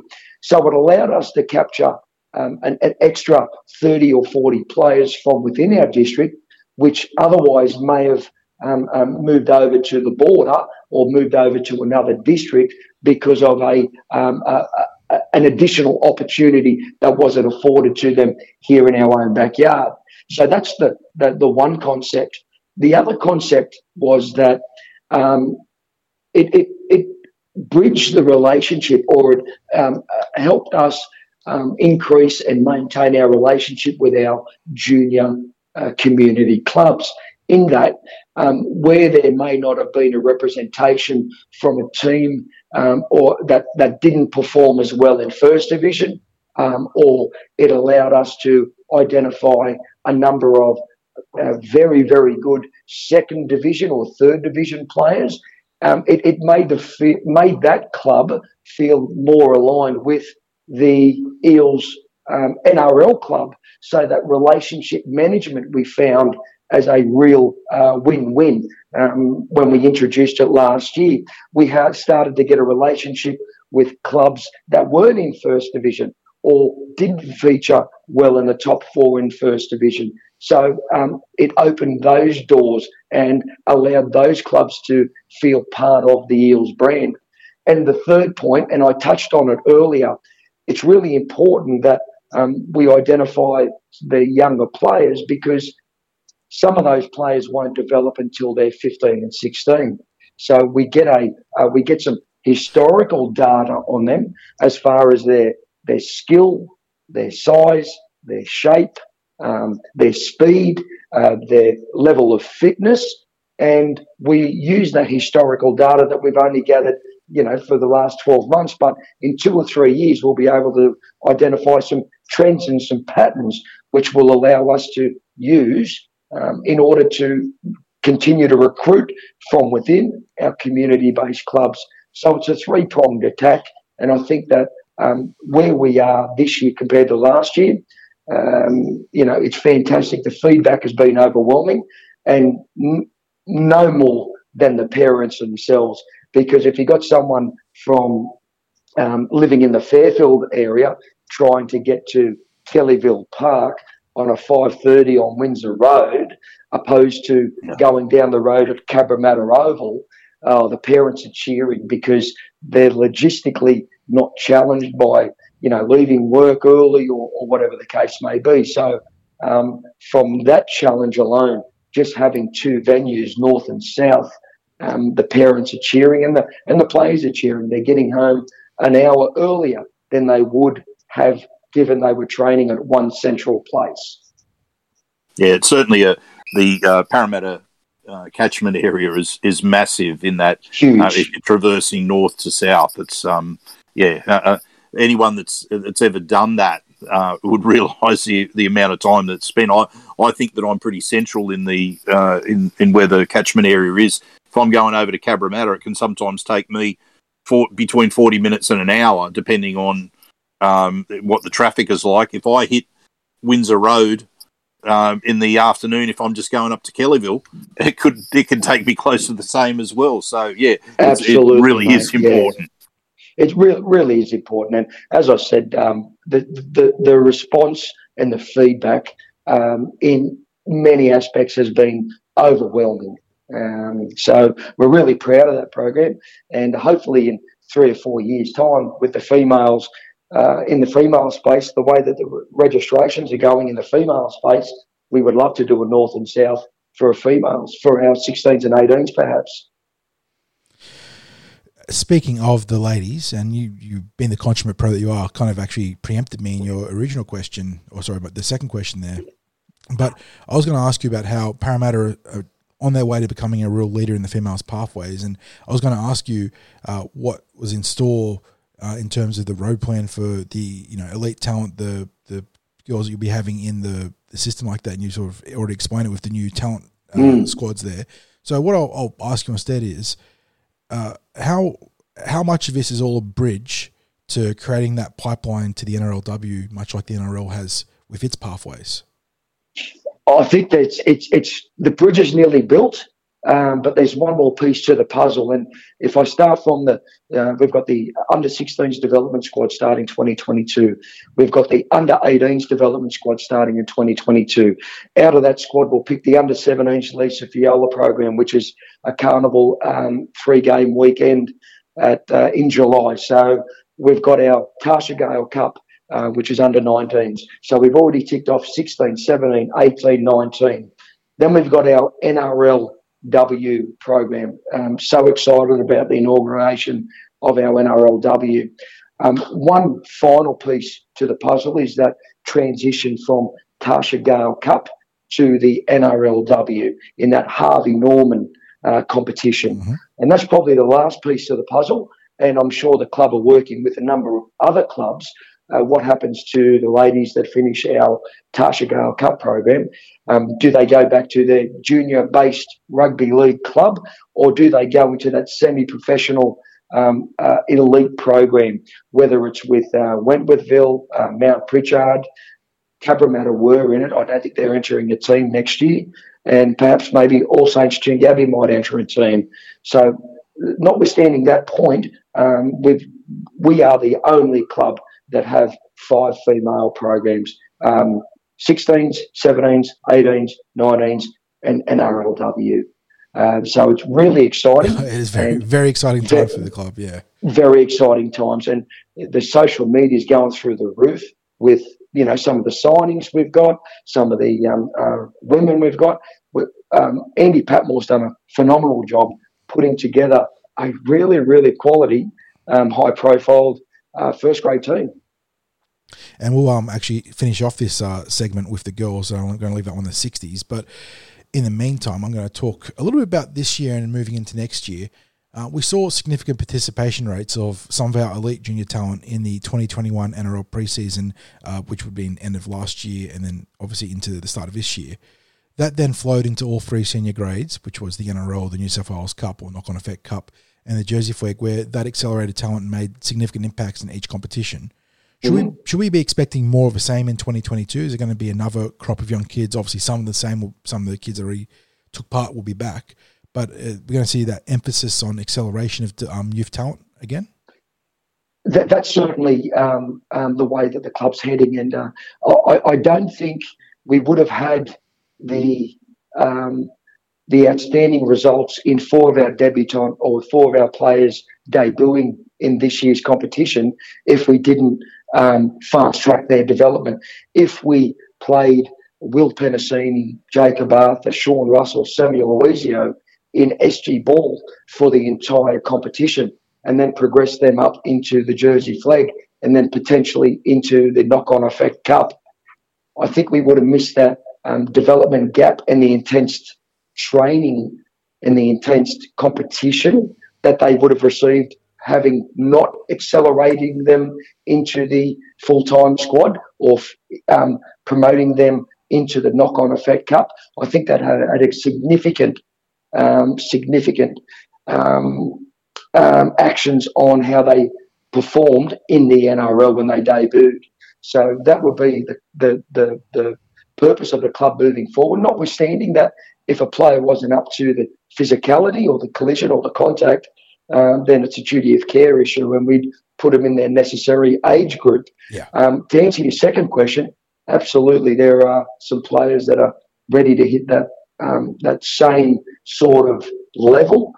We've had 4 players identified to join the Emerging Blues Origin squad, and they'll go into a New South Wales Rugby League training camp in a couple of weeks, and that'll be headed by Freddie, Danny Badiris, Boyd Cordner, Mary McGregor, and Joey Johns. Players such as Shawnee Russell, Will Penasini, and you can say the last name of Larry Moagu Tutia. Beautiful. And Blaze Talagi. So we've got 4 of those young men already in the Emerging Blues. So that just gives you an idea of some of the young men that are in our sites and in New South Wales Rugby League sites. And there's a plethora of other players who are of a young age but training with our Jersey Flegg. And some of them will be playing and training with our Knock-On Effect Cup. So it's pretty much a cut and paste of last year. But I actually think that in the next 12, 24 months, those numbers will be even improved greatly by fast-tracking the development of some of these players. And mate, you certainly just identified John there as a talent when it came to pronunciation of the names. He's an absolute demon when it comes to that. Not only for calling the games, mate, but also the live blogs where you're typing the names out. It's brilliant. I don't know how he does it. 60s. I don't know how he does it. He's a freak. It just flows off the tongue. Did you get that Moaga Tutia? Like just bang like that. You know, it's brilliant stuff there. 40. Constant professional he is. Mate, can we just have a look at the now? Because last weekend, the Pathways players took part in their conditioning tests, and there's been some good reports that are filtering through to me. Can you confirm those good reports that I've heard since the weekend? Your mail is spot on, 60s. I don't know if you were in the bushes watching the other week. the old ghillie suit. Yes. But your mail's spot on. Last week, as part of further compliance from New South Wales Rugby League, historically, the New South Wales Rugby League have a series of tests which they collect the data. They've been doing this for an extensive period, for nearly 8 or 9 years. And with the testing, there's a number of testing varieties. It's called the SPARQ testing. The acronym is SPARQ. S stands for speed, P stands for power, A stands for agility, R for reaction, and Q for quickness. So it's the SPARQ testing model. But the one that gives you a real good understanding of the level of conditioning what is the old yo-yo test. And the All Blacks love that one, don't they? Love it. The best thing to come out of that was the results, not only on one program, but all 4 programs. Arguably, looking at the data in the last 5 years, all 4 groups, women included, were the fittest collectively that we've seen in a long time. So your male's correct. The coaches walked away with a little bit of excitement, knowing that when we start on Monday, the combined level of fitness, not only in each program, but collectively through our junior pathways, is going to be better than it has been before.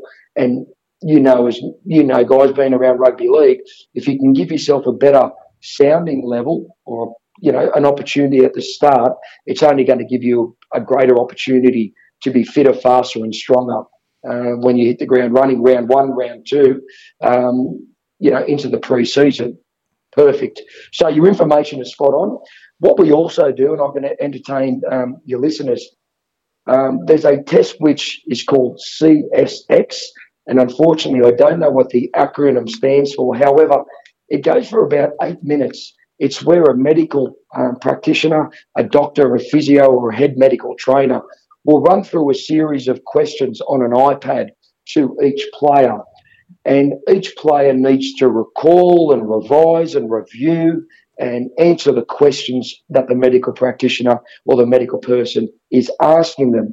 At the end of the 8 minutes, there's an algorithm within the program that gives that player a baseline measurement. Therefore, we need that because if a player has been deemed to have some sort of head trauma or is concussed, they will be identified as a HIA and go off the field and conduct the same test.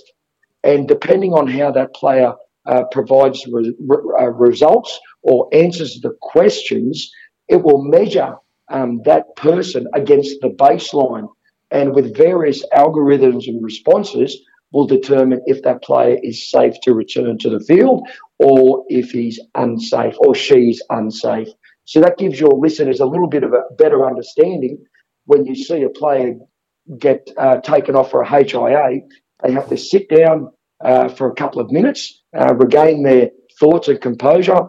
They undertake the HIA test and they'll measure that against the baseline. So that's why we have to do that. So at training, if a player is concussed or has some sort of head trauma or in a game, when they are assessed, the decision is taken away from that medical person and it's given by the algorithms and calculations and responses given against the baseline. Does that make sense? Yeah, it's a lot of insight into the actual concussion protocols, which is fascinating because and shows that it's important all the way through from junior football through to the senior football.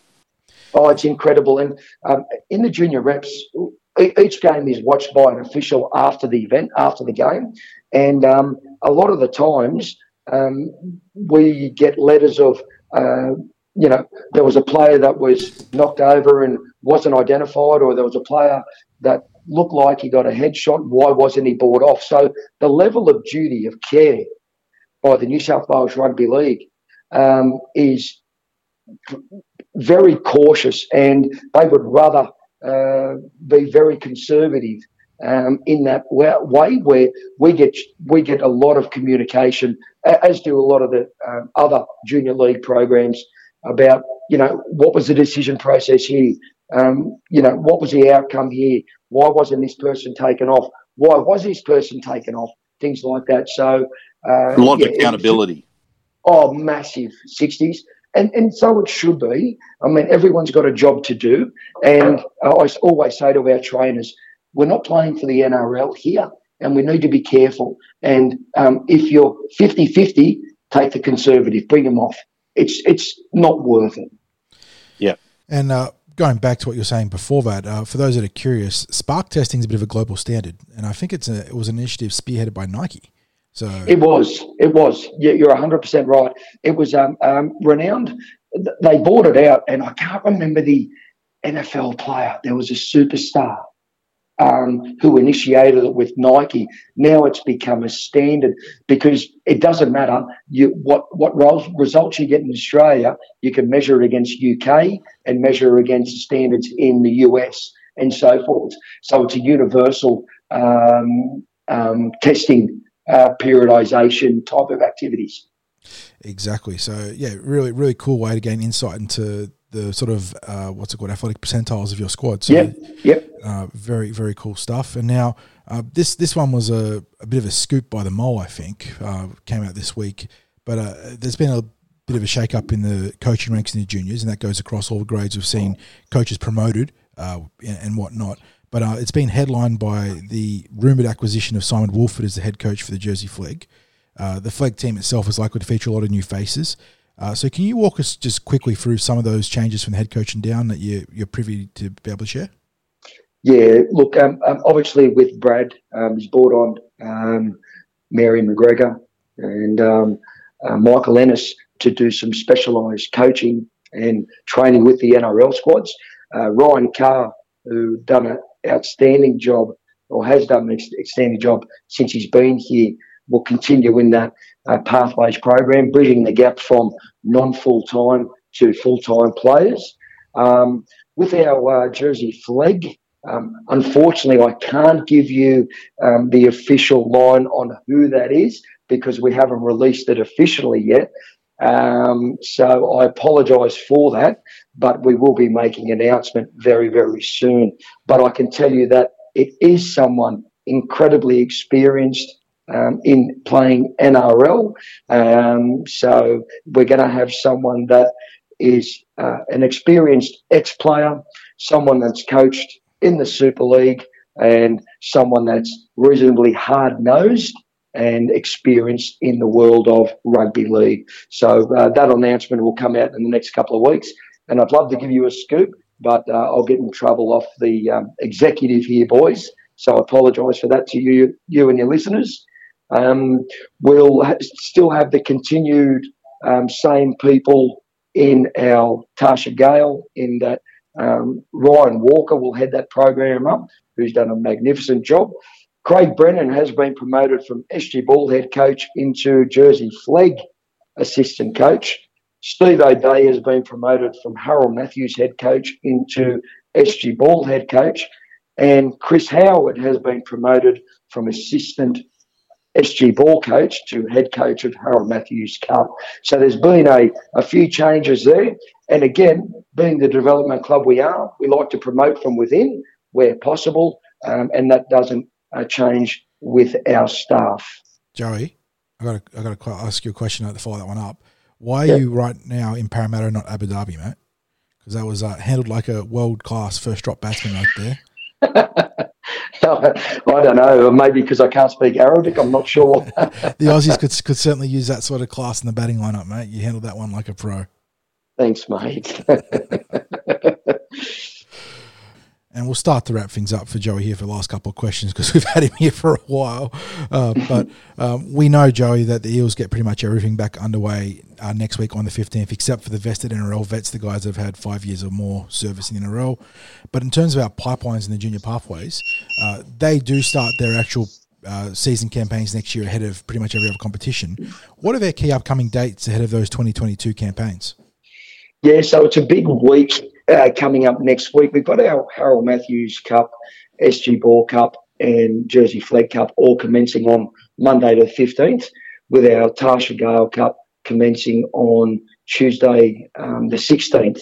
So all 4 programs kick off next week. The Jersey Flag will train 4 nights a week up until the end of December, where they finish training on the 22nd of December. They'll have a short period off, and they'll come back on Saturday the 8th of January to reconvene their training. As far as the Harold Matthews SG Ball and Tarsha Gale Cup, they'll train between 3 and 4 sessions per week. However, the difference is that we'll travel to Goulburn on the 18th of December to take on the Raiders in a Tarsha Gale SG Ball Harold Matthews Cup trial game.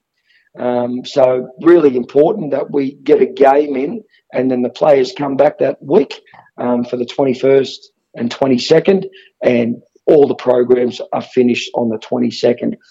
Similar to the Jersey Flag men, they all come back on the 8th of January and progress into the following week. Now, the New South Wales Rugby League has decided to bring the junior rep competition forward 1 week, which restricts the extra week of training that we would have normally had in previous years. So when we return back on the 8th of January, our first trial game against the Bulldogs is on the Saturday the 15th. Then we go into our Penrith traditional trial on Saturday the 22nd, Node round on 29th of January, and then we go into round 1 on February 5th.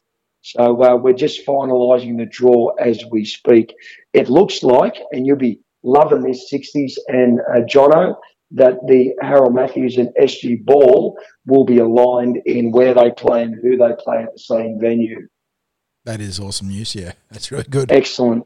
Now, with our development squad program, men, we'll commence our development squad program on Saturday the 20th, and the 2 training venues will be Cabramatta Oval and Kellyville Park, and we'll do a 4-week program ceasing on the 11th of December.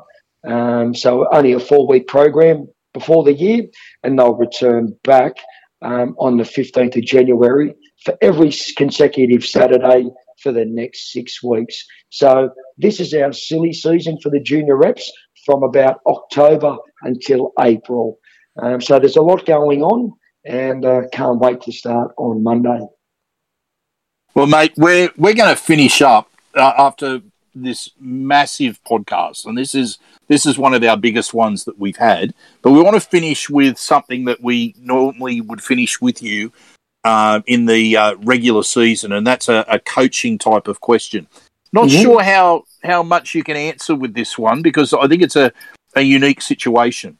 The ladies in the NRLW have got a really unique year coming up, because they've got 2 seasons, a double premiership season, and a lot of the teams are still in that recruitment phase where they're not going to have full squads yet until they finish that recruitment. So that start in February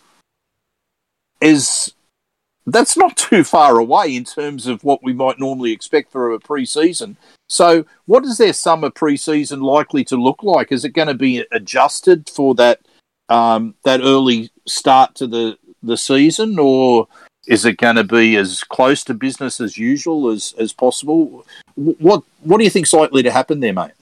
Yeah, I think, I know our club with Dean Witters and Andy Patmore, they've been doing some training for the last 6 weeks with our with our NRLW. Now, part of the promotions that we mentioned before, Neil Dunkley, who is our S&C for SG Ball, highly experienced person in the S&C field, has actually been promoted to our S&C for our NRLW ladies. Now, during COVID, Neil was meeting with the ladies quite regularly, 2 or 3 times a week, online diet, nutrition, training programs. So from a Parramatta club, from our perspective, we've been getting a lot of training into these women 6 or 7 weeks ago.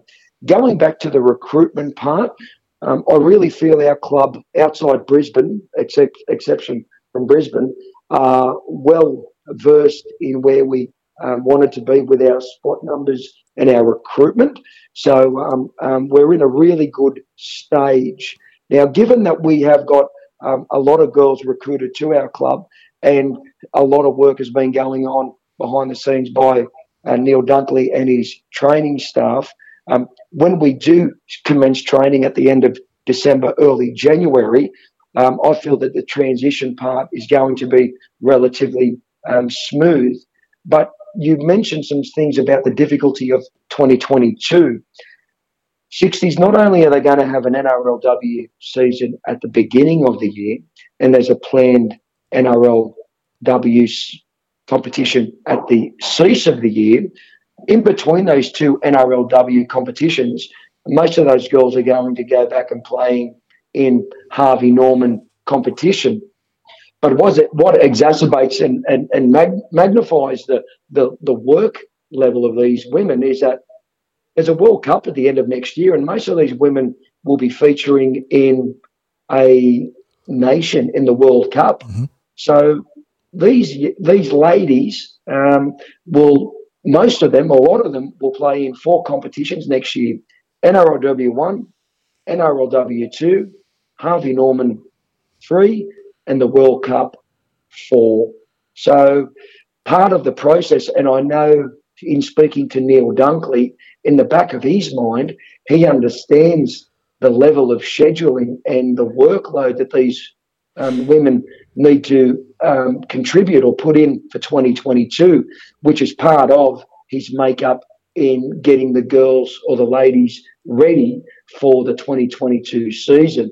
So a lot of thought process has gone into what the 2022 season looks like for our NRLW girls. But I tell you what, they're going to sleep very well December next year. Yeah, that's mate. What a coup for the club to be able to call on the services of Neil Dunkley there. It's he's certainly got the experience behind him, and just knowing that we're looking at that workload that the ladies have in front of them next season, it's good to know it's in such good hands. Oh, you're not wrong. And this is a guy with Mel Meninga and Adrian Lamb 8 or 9 years ago initiated the whole S&C training program and mentoring program in Papua New Guinea to get it to where the level of transition with those local engaged staff and where the footy is now. They've got, the PNG Hunters in the Queensland Cup. They've got the PNG Kummels. They've got the PNG Orchids, the female type. So the level of experience that he's got in both men and women, seasoned and unseasoned age groups, we're so blessed to have someone like that working with Dean Witters and Andy Patmore.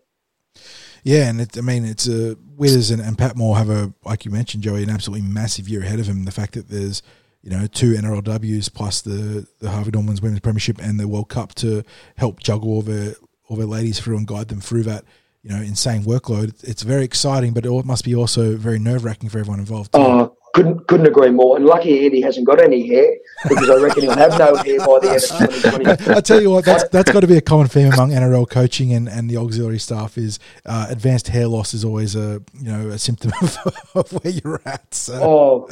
Which NRL coach has got? Oh, Desi Hasler. Des the exception that proves the rule. He's pretty much the only coach that's got a magnificent mop of hair left. So 100%. And Des is always marched to his own tune there. So maybe that's why.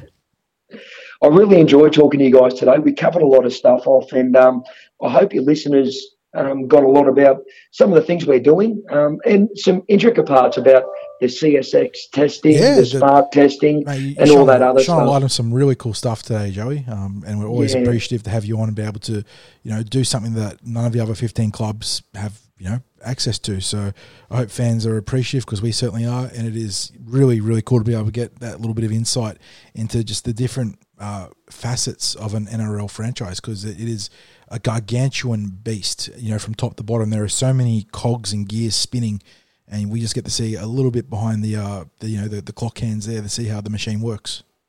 Oh, absolutely. And, it's not always easy, and we're always going to do things better. And, Parramatta are traditionally known for successful junior pathways competitions, and there's a lot of things that we've improved from previous years, and there's some areas that we still need to improve, but it's an ongoing beast. And when you've got the magnitude of over 350 players and over 90 staff at four different training locations in Cabramatta, Winston Hills, Kellyville Park and Parramatta Marist, there are some challenges, and you throw COVID in there, and it just exacerbates some of those challenges. But I can tell you, and I've said this a million times on your wonderful podcast, that Parramatta, our junior pathways and development pathways staff, are the best. And I know people say that's biased, but I've seen other staff in other districts, in other development programs and elite pathways programs, and it'll always be successful at our club because of the people we've got at our club. And I really want to finish on that note and wish all your listeners a wonderful day on Remembrance Day. Mm-hmm.